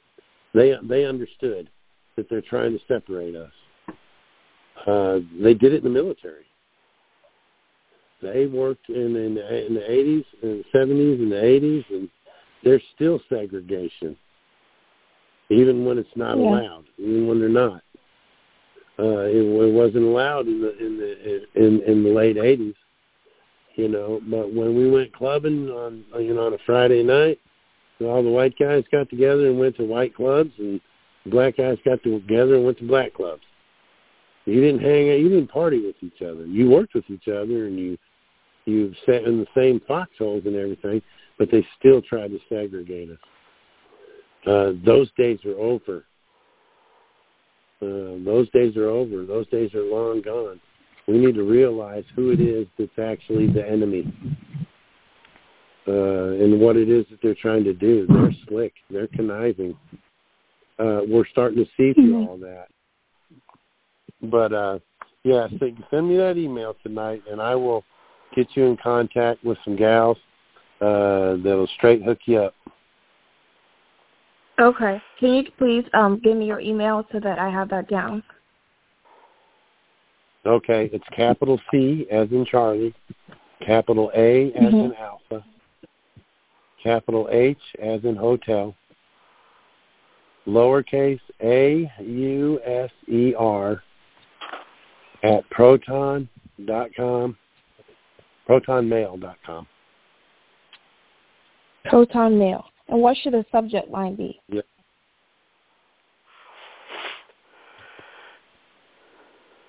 Pardon me? You said the title, Maryland. the subject line. You're from Maryland, right? If you don't care to share your email address, there's a few folks on here right now that would straight email you something right now. I can't give my email. That's not a problem. Okay, if you don't care to get it out on the phone call right now. It's going to be on a recording anybody can access for 10 years at least. Okay, that's fine. But if you have any useful information you can give, I'm open to it. So it is going to be long. Just send me yours, and I'll pass it on to those. Okay. Okay, that's fine. I'll do that. Okay. Thank you very much. That'll be better. Okay, so our next caller is 612 area code. Go ahead. Hi, Chris and Tad. This is Peggy Stitzinger. Hey, Peggy. Hey, Peggy. Hi. Hey, still working on my cousin to help her out with getting the property. Still waiting for the trust funds to come in. So anytime now. I'm looking forward to it. I had a harebrained idea. Is wanting to run it by you. When property is closed, it's usually a promissory note and then a mortgage. Well, on the promissory note, of course, they have some type of bond, but I'm trying to figure out how to approach an insurance company to word it as such that, well, trust funds are coming, and is there a way to ensure put an insurance policy or insurance bond of some sort to guarantee that so the closing can happen for the seller, and then once the trust funds come in, give it to the insurance company. Yeah. Yeah, that's, I don't know, short of a, well, no, that'd take an awful big one. Yeah. You could, I'm sure they would want some money to do that, to hold some kind of, yeah. That's probably doable if you could, then you'd probably have to put a little something down to get the policy straight. But what we're doing, Peggy, is we're having people actually act as brokers, or not brokerage, pretty much act as trustees to hold money in an escrow type of account. Then if the people want to bail out on the contract, the money's still coming into an account. Not like one of y'all's the insurance or the realtor kind of escrow stuff, where they got to send it back when it does come in if the people don't want to sell the house, or they decide they're going to sell it to someone else. Or this is a different kind of setup for that. What you would do in a case like that is you would open a beneficiary account. You don't have to be a broker to do that.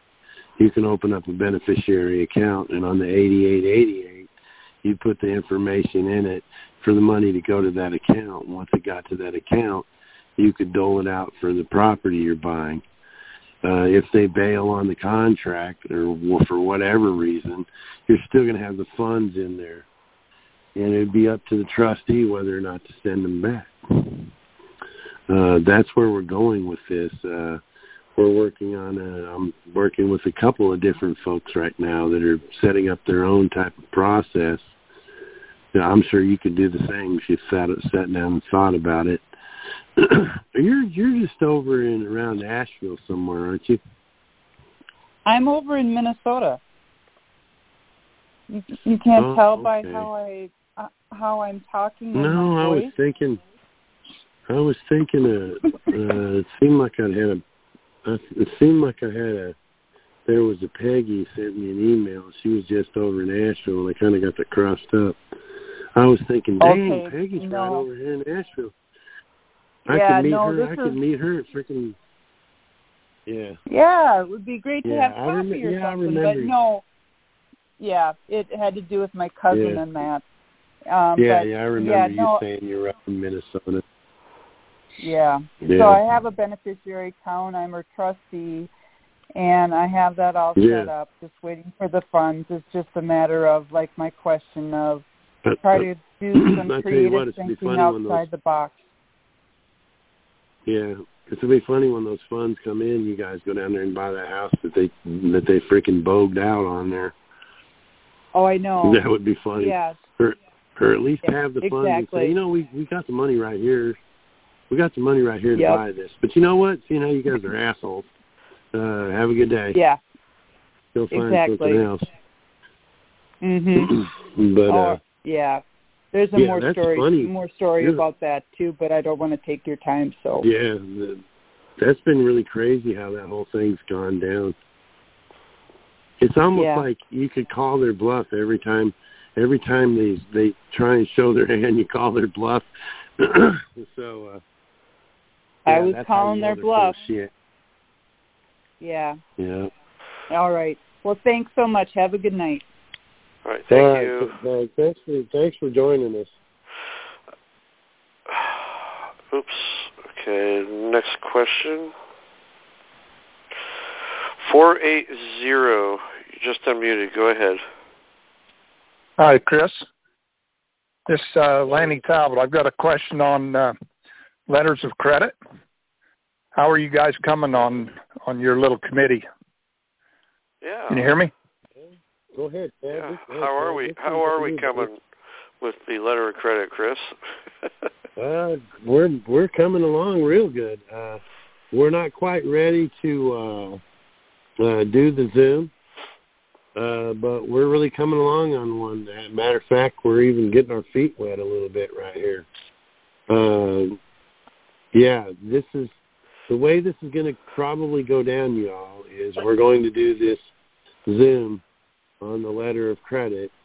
And, if you want to if you don't want to go through the hassle of trying to create one yourself, we're probably going to have a template, a dynamite template, that you'll be able to use, but it's going to be on Tad's website.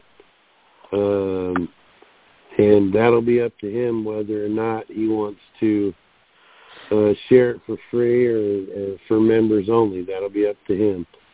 That's the deal me and him's got going on, because Tad's done an awful lot to support what I'm doing and sharing a lot of this stuff with y'all for free. So, and we've talked about membership and things like that. And but that, this is his baby. But it's not like you can't write one on your own.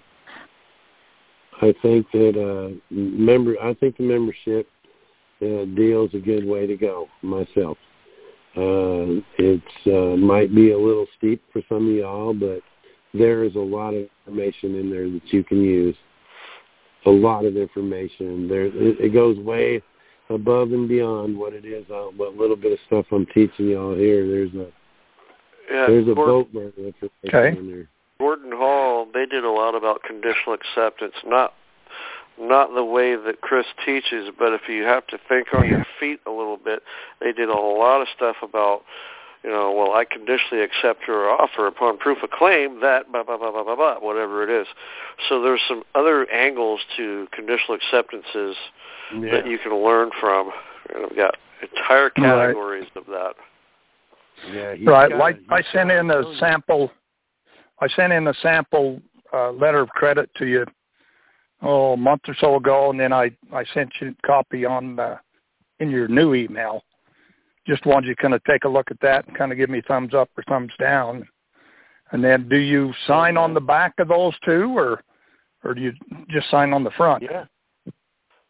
No. Okay. You sign on the back. That's how you monetize. That's right. How you monetize. Sign on the.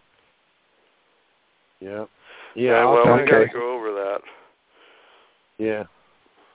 All right. So, any more questions, Lanny? Nope. I'm the one with the $300 million bond, and I just going to send out a letter of credit, and I just kind of want the thumbs up or thumbs down. Yeah, I hear you. I'll check it out. What was your name again? Lanny Talbot. Lanny Talbot. Yeah. If you check it out, just kind of give me a thumbs up or thumbs down. All right, Lanny. Thank you. Thank you very much. All right. Thank you. Bye. Okay, so our next question. Hello, Chris. H. Jay here from Legality. How are you? Hey, how you doing? Good, thank you. Before I ask my question... How you doing, Jay? Good. I was wondering if you want to do 7 this Sunday, or should we keep it 9? How'd it work for you, buddy? What worked for me is that every other week I can do 7, and every other week I can do 9, basically. Okay, what are we talking about? Okay, this is Jay from Legal Ibis. I'll call you, buddy. I'll call you and we'll get that figured out. If you want to rotate it around. Yeah. Now, my question is this, right? I was last time. I'm following up on the question from last time. Let's say you want to get out of a car loan issue, and you decide that maybe you would sell your car for silver dollars or something along those lines. Well, when I was looking at a case where the car loan agreement states that the person agrees that they would not sell their interest or something along those lines without the consent of the bank and so forth. So the question is, how do you get out of that? Would a constitutional contract really invalidate some of these clauses that they make you sign that you don't even read? Saying that you're not going to... A constitutional contract, Jay, would just negate everything because it's the most powerful contract that there is. Short of being a contract between you and the Heavenly Father. That's the only contract that has more power than a contract between two of His creations. And if you possess the automobile, right, then 9/10 of the law is yours by possession. Now, if you're doing your contract, it's the same thing as the property.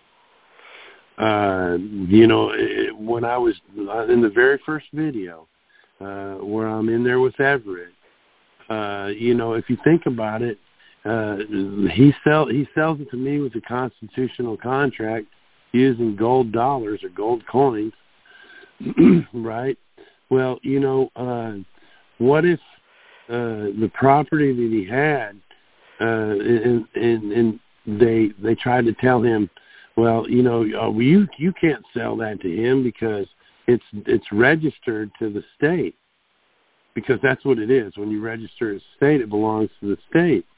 But as soon as we created the contract, that property was unregistered because we got a new contract, and it's a constitutional contract.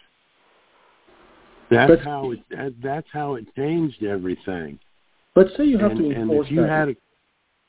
Let's say you get to court because of that, and then you're saying maybe because they want to repossess, and then you're saying, oh, I have a contract here, a bill of sale here, someone, I'm no longer the owner. But they're going to bring the initial purchase contract saying, well, you signed the purchase contract that you were not going to sell, any interest to any other party without our consent. The bank would bring their initial purchase contract.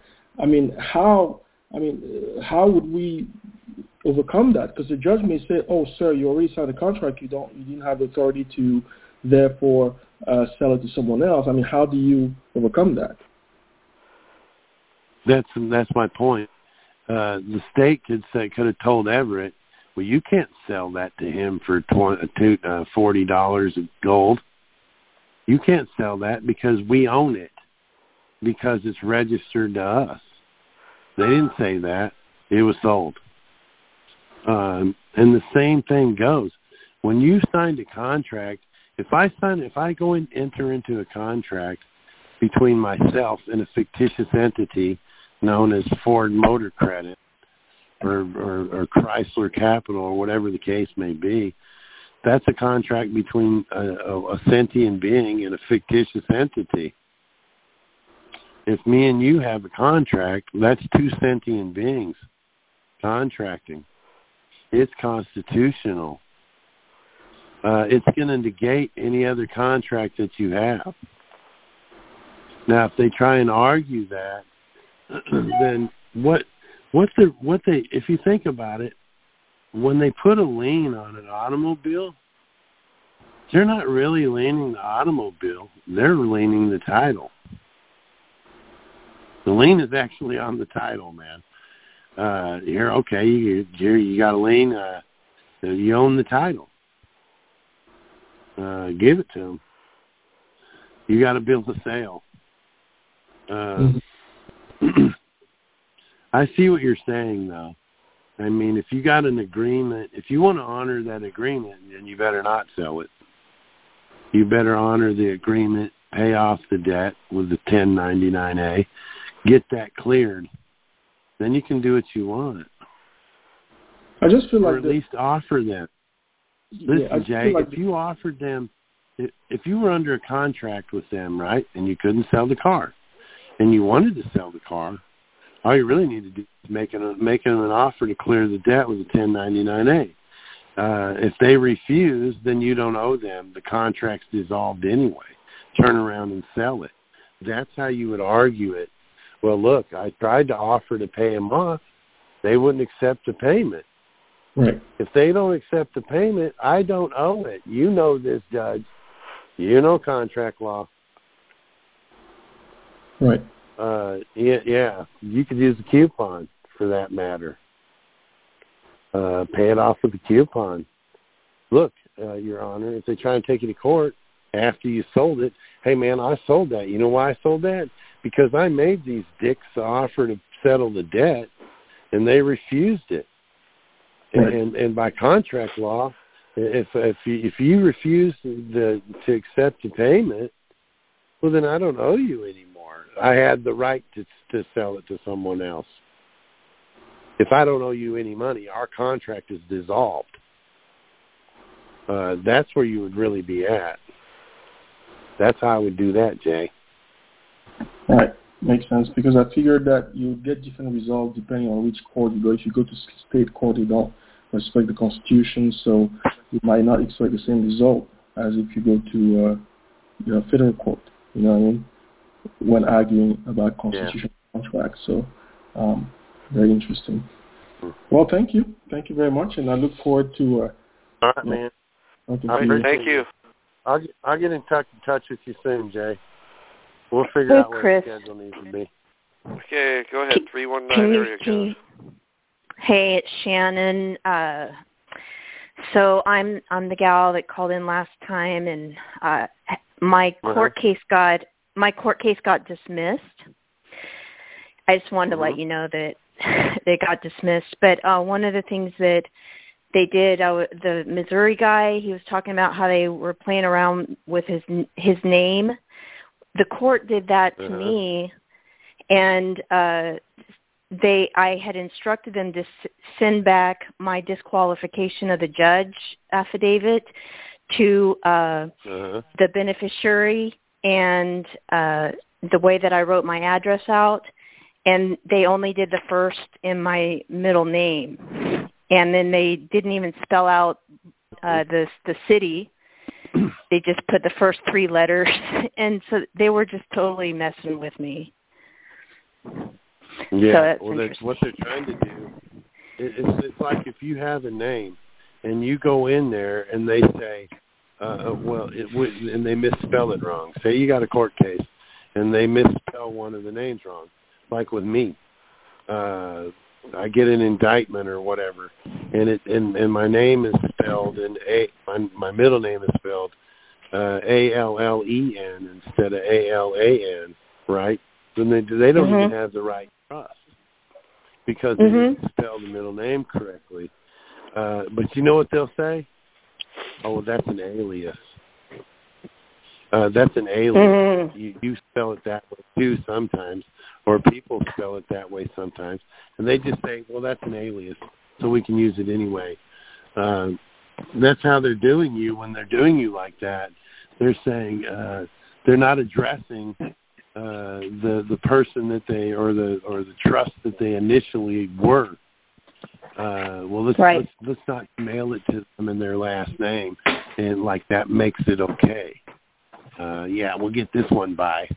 That's what they're doing when they do that. You're fired. Y'all, this is the one I was reading about tonight. Had all these things dropped.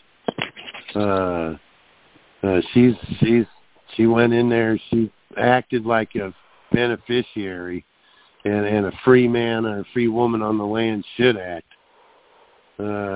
Shuts them down, man. Yeah, congratulations, Shannon. Thank you very much.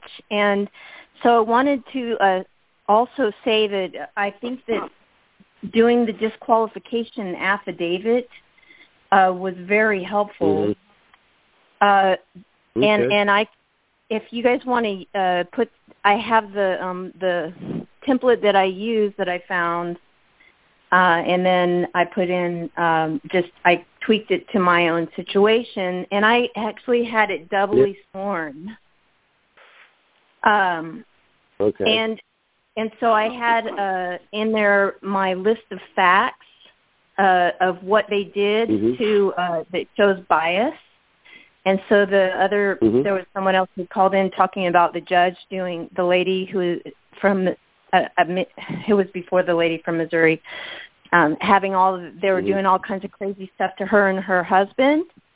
If she has any of that on video and she's got it all recorded, put all those in.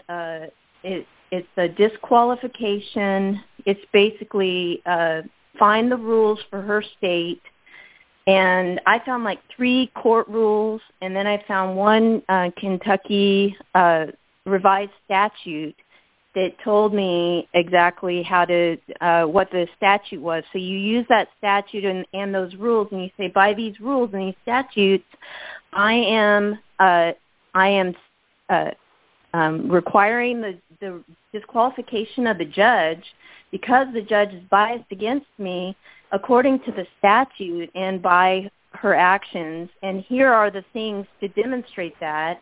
And then I put in exhibits for evidence, which included transcripts from the videos that I took. And I only put parts of it in there so they could get a little taste of what I've got, but they didn't know what all I had. Yeah. Yeah, you don't show them your whole card. What's that? I said you didn't want to show them your hold card. Yeah, you don't want to give it all to them. Right, and it was Chris. And Tad. I've never ever gotten anything from that court so fast. I got the dismissal the next day in the mail. Yeah. And then overnight that shit to her. It came in the mail. I have gotten things 2 months later. And then this judge is running for office because she was appointed. She wants that position, but it's an elected position. So I think she was running scared, and I got this the motion or the ruling from the Supreme Court Chief Justice a few days later in the mail, saying, that disqualification is moot now. Well, I implicated him in that disqualification because she relied on his order, and she said that in a video. She said, I am basing basically all of her abuses against me are based upon that mask order that he had in place. So I'm sitting here going, I want to disqualify his order because he has a direct interest. How do you see how slick they did that? Well, this is the Supreme Court letter from the Supreme Court. They're just going to mute this so nobody gets to ever know about it. Yep. Yeah, they're going to shove it underneath the desk and use it to jack the short leg up with. Ain't nobody going to see that in a while. And they think that no one's going to really question it because, this is from the Chief Supreme Court Justice. They don't want you to be able to go in there and get a copy of everything and share it with folks. Hey, here's another one that hit us freaking real hard. Hide her shit. That's what they're going to try and do with us. They're going to do that with us. They're going to try and mute this. When the Supreme Court overturns this decision and it goes back to the lower court, I wouldn't be surprised one bit if the petty court that started all this bullshit actually overdrops the freaking the Class E felonies, the 21 of the filing fraudulent liens. I could see her doing that. Well, I'm just going to overturn all this stuff, and we're going to mute this shit, and ain't nobody ever going to know about it. I guarantee you that's what they're going to do. We're going to come off, and they're going to act like, we shit you out of 5 years of your life, but we don't care. We're just going to hide everything. That's the way they work. And folks, that is why I'm trying to tell you to get out here and get involved in these jury assemblies. Assemble. And I got the only way we're going to stop shit like that. Yeah, she got hold of me. We got in touch, and I know she's real busy, but I've already agreed I'm going to be signing up for that and everything, doing the paperwork. it's just I haven't heard from her. So I'm sitting here with this new court order from the Supreme Court Justice, and I have these two, like, what to do now, whether to send it on up to the U.S. Supreme Court, because you're talking about this earlier, like you won't get any justice in the lower courts or the state court, only in the federal court. So, but I've also already opened this case in the federal court under a remedy that's for civil rights, and that other. You need to roll with it. What's that? Yeah, you need to roll with it then, Shannon. You need to roll with it. Yeah, absolutely. Right, Kick it on down the road. I'm just trying to decide whether to go to the U.S. Supreme Court route or whether to go the federal court. Well, your constitutional rights were violated. I would probably run it into the federal courts and make this a constitutional issue. Yeah. Yeah, because and let him go through the. You can always appeal him through the federal courts all the way to the Supreme Court. Right. Yeah, let the feds drop this on the feds' lap. Yeah, let's get him for this freaking bullshit mandate. Thank you. I mean, that wasn't even a law you violated, and they freaking want to destroy your constitutional rights, man. Well, what was very bothersome, what really bothered me was that the judges over the courts had these mandates, and I looked into their orders, and they're all administrative, and they are based upon a bunch of fluff. I mean, nobody's looking into their orders, and I did, and I looked into that guy's too, and he's out of line. They're out of line, but when it goes up to the Supreme Court, they had the same orders over their courts too. They were out of line. The U.S. Supreme Court did that to us and shut down everything.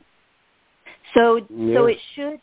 So I think that it should go next to the legislative branch because they oversee the judges, according to the Constitution. Because the Supreme Court justices are also going to be disqualified. Yeah, and so for that, that's what I need some help with that aspect of it. Like, how do we tell our legislative branch, like, dudes, like, you guys are over the judges.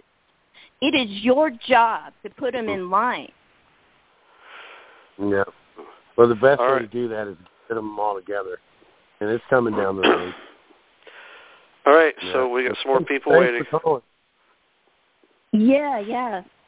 I sent you some stuff in the Facebook. Okay, all right, Shannon. We got some other people waiting. Yeah. All right, we'll talk to you later. Thank you. Yeah, have a good night, good sister. Okay, 714 area code. Go ahead. Can you hear me okay? Yes. Okay. Yes, ma'am. Yeah, this is Dana, California. Hello, Chad, and hello, Chris. Dana. Hey. Hey, quick rundown. I have a utility bill, Southern California, Edison. Has not been paid for about 11 months. They won't shut off. It's wonderful right now. The electric bill is in the name of the trust. The property is in an irrevocable contract trust. My roommate has been paying the bill, so I can't really do a 1099-A because the money didn't come out of my pocket. But I would like to do a voucher, which then would create, properly endorse it and all, which would create that credit, and then 1099-A that voucher amount. The question I have is, does the original endorsed voucher go to SCE, or does it go to Treasury? Does it go to where? What was the last one? Does it go to Treasury, the endorsed voucher, or does it go to Southern California Edison? Are you going to? Are you trying to pay with just a voucher? A voucher and a 1099-A. Okay. And the 1099. Well, if it's your bill, you can't do that. You'd have to write some kind of remittance kind of thing up for it. I don't think you can send it with the 1099-A with a voucher to pay a bill. You said it's in the lights in the trust name? Yes. Okay, so you're paying it in your name. I'm not a trustee. Well, yeah. Well, what I'm saying is, if the light bill is in like an EIN trust, that's the one that owes. And what you're saying is, can I use my trust money to pay a light bill that's owed by a different trust? Correct. Right? Is that what you're saying? Yes. You would have to get a trustee in the trust to accept that, and then they would be the ones that would have to file it. Because what you're doing, your trust fund was set up. Your trust fund was set up to take care of your needs, not your EIN. Your EIN's needs. You know what I'm saying? Yeah. If the light bill was in your trust name, you could send it. You could do the 1099-A and send it to the power company, and everything would be fine. Right. But you're talking about your light bill is in an irrevocable trust or something like that. It's not even in your name. Correct. You'd be sending money from your trust to pay for, to pay the light bill that's owed by a different trust. Yes. You may be able to word something around to that effect that it's actually in the beneficiary's best interest because you're the one that uses the power to do something like that. You might be able to word it around that it could do that. Okay.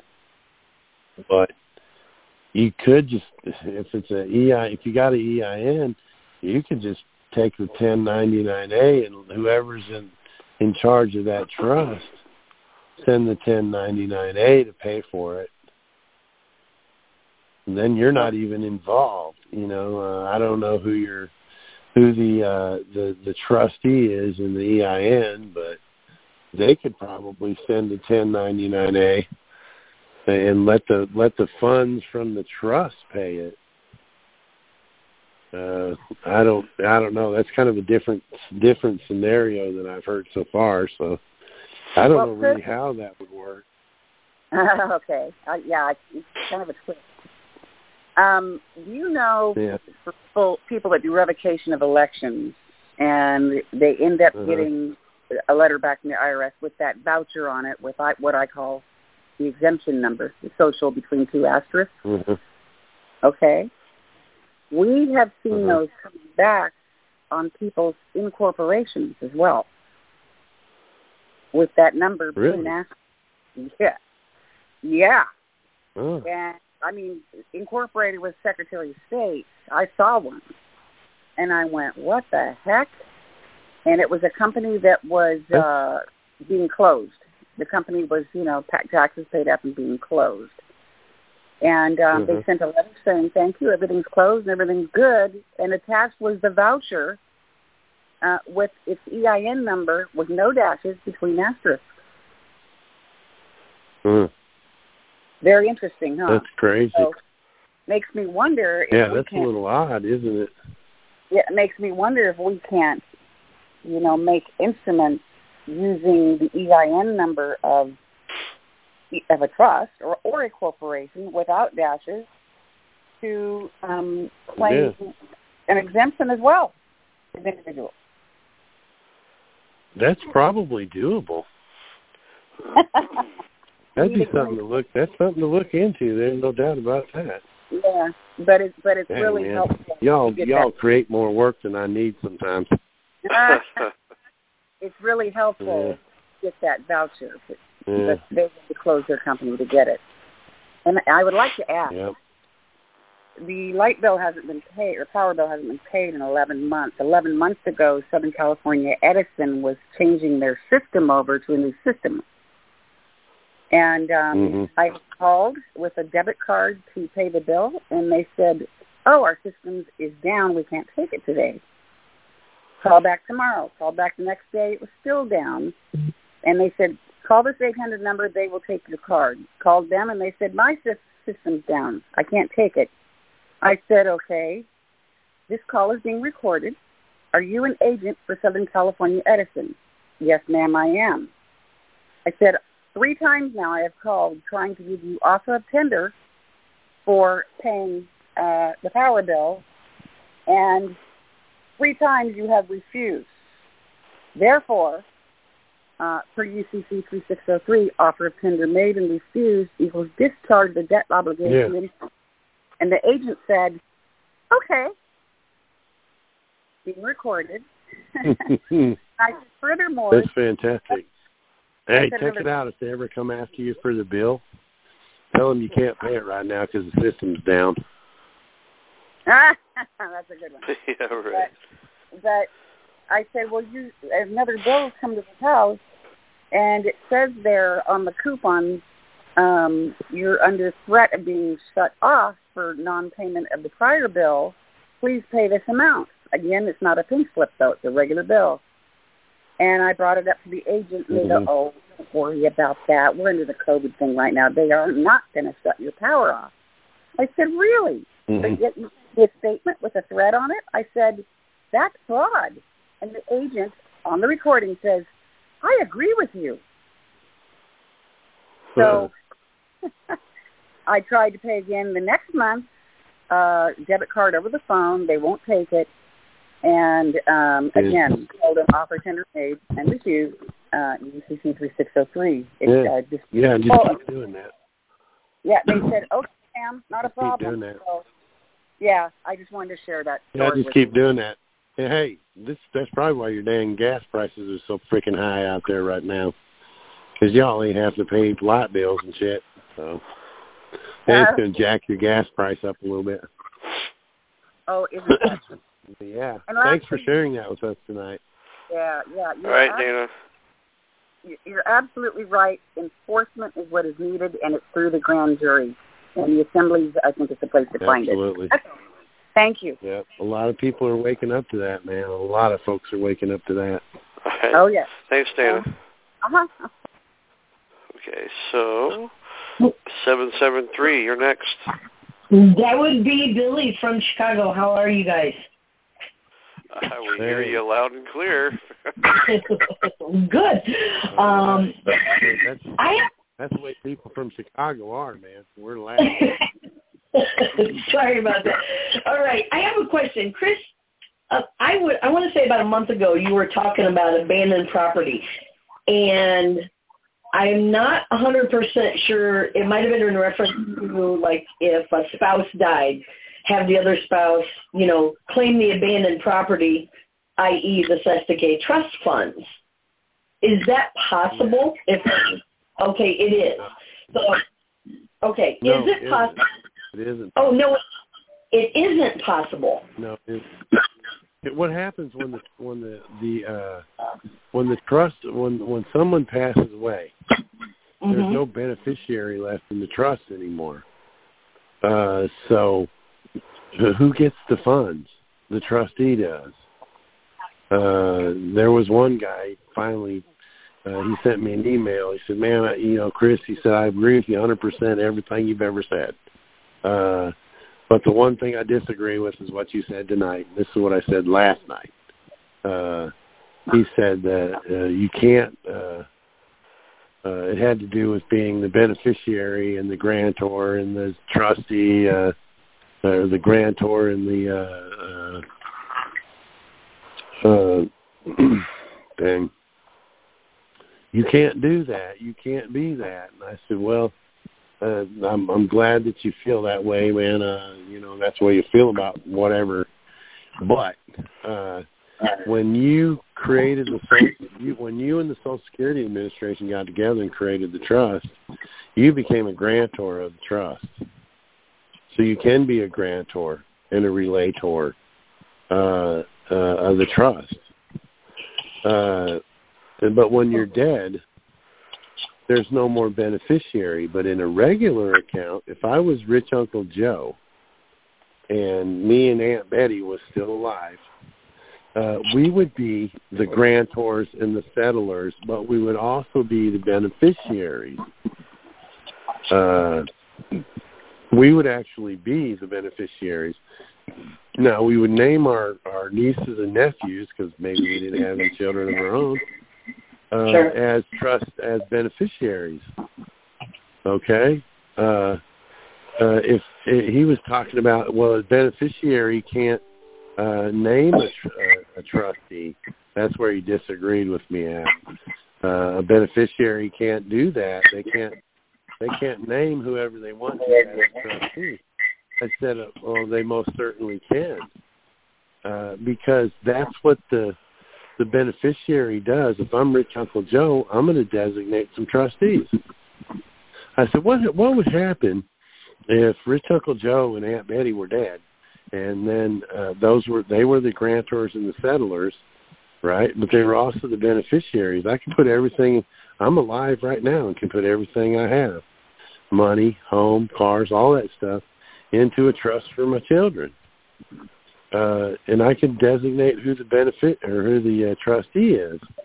Now, if I die, the trustee dies. The beneficiaries, my children, the beneficiaries, are left without a trustee in the trust. Who's going to decide who that trustee is? The children of the beneficiaries. Gotcha. Okay. When you were talking about, no. That's why I wanted to clarify, because I was kicking it around. Because you had mentioned how once you pass away, the government is going to go in and claim they're going to use a 1099-A, abandonment of property. Yeah. Okay, so I didn't know if they were. Go ahead. I'm sorry. Yeah, that's what they'll do. And that's what happens. That's what the bank does with your mortgage. When you paid your last payment of your mortgage, you paid all the money back to the trust that they loaned you in the first place, and then there's all this interest that occurred in a bank account somewhere, and your agreement at closing time was to open your bank account and put money into it. Now all of a sudden you've putting money into it, and they make it look like you've abandoned the funds. So they're going to file a 1099-A, not as an acquisition, but as an abandonment of secured property. So that's what I think what I was meaning by that. Yeah, no, and that's what, the only reason why I was asking is because my father had passed away. Now, I know you talk about when people get married, did they marry those two sets of K accounts as well? Or do they just commingle them? No, they actually marry them, but they're each money's put into them separately. And you'll put your money in that you made, your husband will put it, but then you got to file jointly, and or you can file married but separate with the taxes and stuff. What they've done is they've linked those two trusts together, and they're the only ones that can break that link, and that's why you can do a lot of things with your spouse together. They'll say, oh, well, you want to, like my wife's credit, before I got into all this stuff, my wife's credit was really bad. And then after bankruptcy, I helped her build it all back up again by giving her money crazy and her paying it all on time. Now her credit got real good. Well, I didn't have a whole lot of credit because I didn't need it. So her credit's been built up, and we've done, spent a lot of money keeping it juiced up, and her credit score high, and my credit sucks. So if we were to go get a loan, I can get a loan. I can get any kind of loan I want, but she's got to come with me. I'm the one with the funds, and she's the one with the good credit. Right. So they worked that together, and they put both of our account numbers on the loan. Sure. We get neither one of us could go out here and get credit other than maybe a credit card on our own, because I'm the one with all the funds coming in, and she doesn't have any income, but she's the one with the good credit. So they like to use ours together because we're married. So right. So with that being said, because that's what I was trying to brainstorm. So you got two people, they get married, they combine the trust together. If one passes away, because each one is the beneficiary and the Treasury is basically the trustee, the other spouse that's still living cannot claim the abandoned property of the deceased, even obviously they abandon it because it's abandoned. It's right. abandoned. What they do is, once it's abandoned like that, they lock it down. Now you'll get, even though you're not a beneficiary in your husband's trust. Right. The beneficiary is still gone. And the trustee or the trustees will lock that down. But what they will do is they'll give you a widow's pension, right? Like my grandma, when my granddad died, he didn't get 2 Social Security checks, and then my granny had to pay half of 1 month back. But then she kind of made up for how they stuck him, because she went for 20 years, 20, 30 years drawing a widow's pension off of his trust, and then she, was getting her money too. But now when she died, my mom and my aunt, they weren't beneficiaries in the trust anymore, either one of their trusts. So the Treasury gets it. Treasury gets the abandoned property. And it's why they don't care to kill us off. It's why they don't care to kill us off with COVID. Sure. They can't do that. Why? Because they're if I kill off the beneficiary, I can steal this money straight up right now. Exactly. Right, and that makes sense. Okay, so that answers that question. I do have a really quick one regarding, I sent a CA to a dealership. I've already done the claim lien, sent everything to the Treasury. I'm waiting for my 45-day period or 60-day, however many. Now, since I liened 3 individuals and the corporation, where do they get the funds from the corporation, since it's not a living, trust too. Okay, that's what I thought. Now, when they take the money from the corporation's trust, will they notify them or no? I know they don't have to. Okay. They'll know. Oh yeah, the trust, the CEO may not be notified right away, because he doesn't know that there's millions of dollars in his trust. But now, when you hit the trust business entity as the principal, they're going to know. Okay, and that's damn, where did our $4 million go? Okay, that's what I was wondering, because I did. It could actually bankrupt them. If your lien was, here's where they're really going to know. When they try to buy more cars on credit from the corporation they're selling them from. Yep. They're going to go, oh, we can't do that. We can't do that. You're only worth $8 million, and there's a $12 million lien on you. Right. Okay. Because I am going to. They took your $8 million. They took your $8 million and they're waiting on you to make $4 million more. Okay. No, we can't give you credit. You owe $4 million. Sure. Yeah, you could shut it down. All right. Awesome. Thank you. That's all I had. Thanks so much. Okay. I think this is going to be our final call for the evening. 719 area code. Go ahead. Can you guys hear me? Yep. Awesome. Yes, hey, Chris, man. Thank you for everything that you're doing for everyone. I am wondering if a Freedom of Information Act for missing persons, can someone do a 1099-A for that?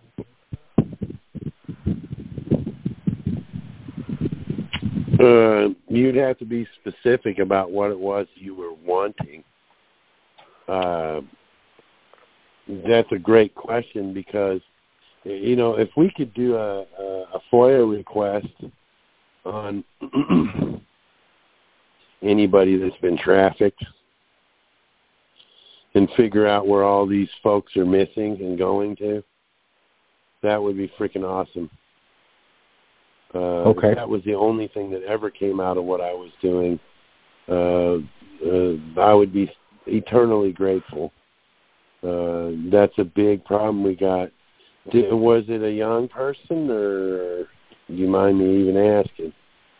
No, it's not a problem. So I know a gentleman, his name is David Pilates, and he's former law enforcement, and he's retired now, I believe, and his new life mission is to help with the suicide rate. He lost a child to suicide, and he also investigates missing persons and has been able to correlate a lot of missing people in a way where the cases are very similar. There's similarities in the cases. It's called so he's Missing trying to get 411, Chris. Yeah. Okay. He's a really, really smart guy. Okay. And so that was one of my questions. Missing, no, sir. He's not missing, is he? No, sir. No. I mean, who you wanting to do are you just asking a question, or are you actually wanting to do a FOIA request on a missing person? I'm wondering if I can help this gentleman because he was told it's going to cost him $2 million to get a missing persons report through a FOA, and that's a lot of money for him. Bullshit. That's bullshit. How are you going to charge $2 million? So here's the deal. Here's the deal, Chris. People are going missing in national parks, and they're not just missing; they're gone. National parks, they know about this, and they're not saying anything. And David, he's asking the hard questions they don't want to answer. So he's asking for a list of missing people from specifically Yosemite. And they said, I think it will cost you like $30,000 to get a list for us to compile it. And if you want it nationwide, it'll cost you $1 million. Okay, so they're blackballing him because they don't want this information getting out for some reason. Yeah, absolutely. And whether it's attendance of the parks or whether they're hiding something sinister. Yeah, it's the reptilians living under the park now that's capturing the people now. So maybe that's something that I should just sweep off my desk and not even get involved in. No, I'm just bullshitting. That's where the conspiracy part of me comes in. No, man, I would do it. And hey, I can handle that $2 million. I got a 1099-A right over here. Compile the list and send me a freaking bill. Okay, and then just use the remedies we know. The beneficiary needs to know where all these thousands of freaking people are missing. That's what they're trying to do. What they're trying to do is they're trying to discourage him from getting into what he's getting into. Because they're freaking a part of it. Okay. Yeah, I'd FOIA request. You can FOIA request any information that the government has. Doesn't mean they're going to answer you. No. but you'll have a record of it. Okay. If it ever comes back to bite him in the ass, you're going to have a record of it. You refuse to give me this information.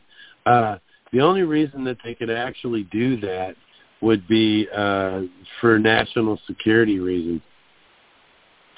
That's the only way they can refuse you a FOIA request. Getting your bond numbers is not a freaking national emergency. You know what I mean? It's not a national... It's not. What's that got to do with national security? So that shouldn't be. And I think that this is probably outside of the box enough that David probably wouldn't do it. He's intelligent, but he's also by the book and kind of clean, so to speak. Yeah, he's a cop. Yeah. Facts only. Yeah. Cop, man. I just noticed when listening to him, he mentioned that there was 2 cases where the Green Berets were called in, and under military protocols, Green Berets don't go in looking for missing peoples. So I'm wondering if whoever's responsible for this, when they called in the Green Berets, there was somebody that was working in the dark organization that took a hold of somebody and it wasn't tracked in the dark organization, if that makes sense. A little bit of a conspiracy side, but that's just one of the questions. When were the Green Berets called in? I want to say it was, I'd have to go back to the videos and listen, but it was either 20 to 50 years ago. One of them was back in the 70s. I got a cousin that's retired Delta Force. All right. That's why he's been in special forces since the 80s. So I wonder if you'd know anything about that. That's cool. They don't. If they called the Green Berets in, it was a special op. It wasn't looking for missing people. It was special. It was some kind of special operation. That's all Green Berets do is special ops shit. Leave your dog tags at home. If you get killed, we don't know who you are. That's how them guys work. My cousin's wife didn't even know he was in Delta Force. He was in Delta Force for 7 years, and his own wife didn't know. Yeah. All right. So does that answer your question? Yeah, I think so. I did have one other question. Okay, if you make it quickly, please. Yeah, so American State National versus BC Authentication.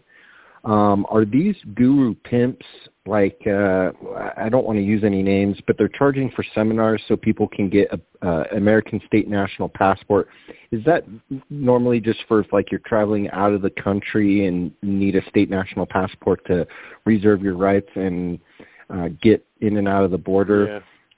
Yeah, and then, I think so. I think that's what it's about. Okay. I'm not a corrections kind of guy. I don't think that I am. But you know what? If I could get a passport that one guy showed me a picture of his he just recently got, had 5 stars. Diplomatic immunity, I guess, is the passport there. I think it's a black one. There's different colors too. But anyway, I mean, if I had to go through the whole process to get something like that, damn sure would. Because right now they don't even want old Chris to leave the country. I'm not going to get a passport no matter what my status is until this felony shit's lifted. But I'm not one to the only being that can correct my status would be the Most High. That's why I don't think you have to do it. Okay. I think really all you need to do is declare who you are. I'm the beneficiary. Because everything is commerce. Everything's commerce. Even crimes are commerce. So the thing is, you got to be able to separate yourself. Stop saying, "Are you Mr. Christopher Hauser?" No, I most certainly am not. You got to start recognizing who you really are, and that's how this is working. People are starting to be recognized, like our guy from Missouri there, man, with the frickin' letter from the governor. Yeah, we recognize you as the beneficiary.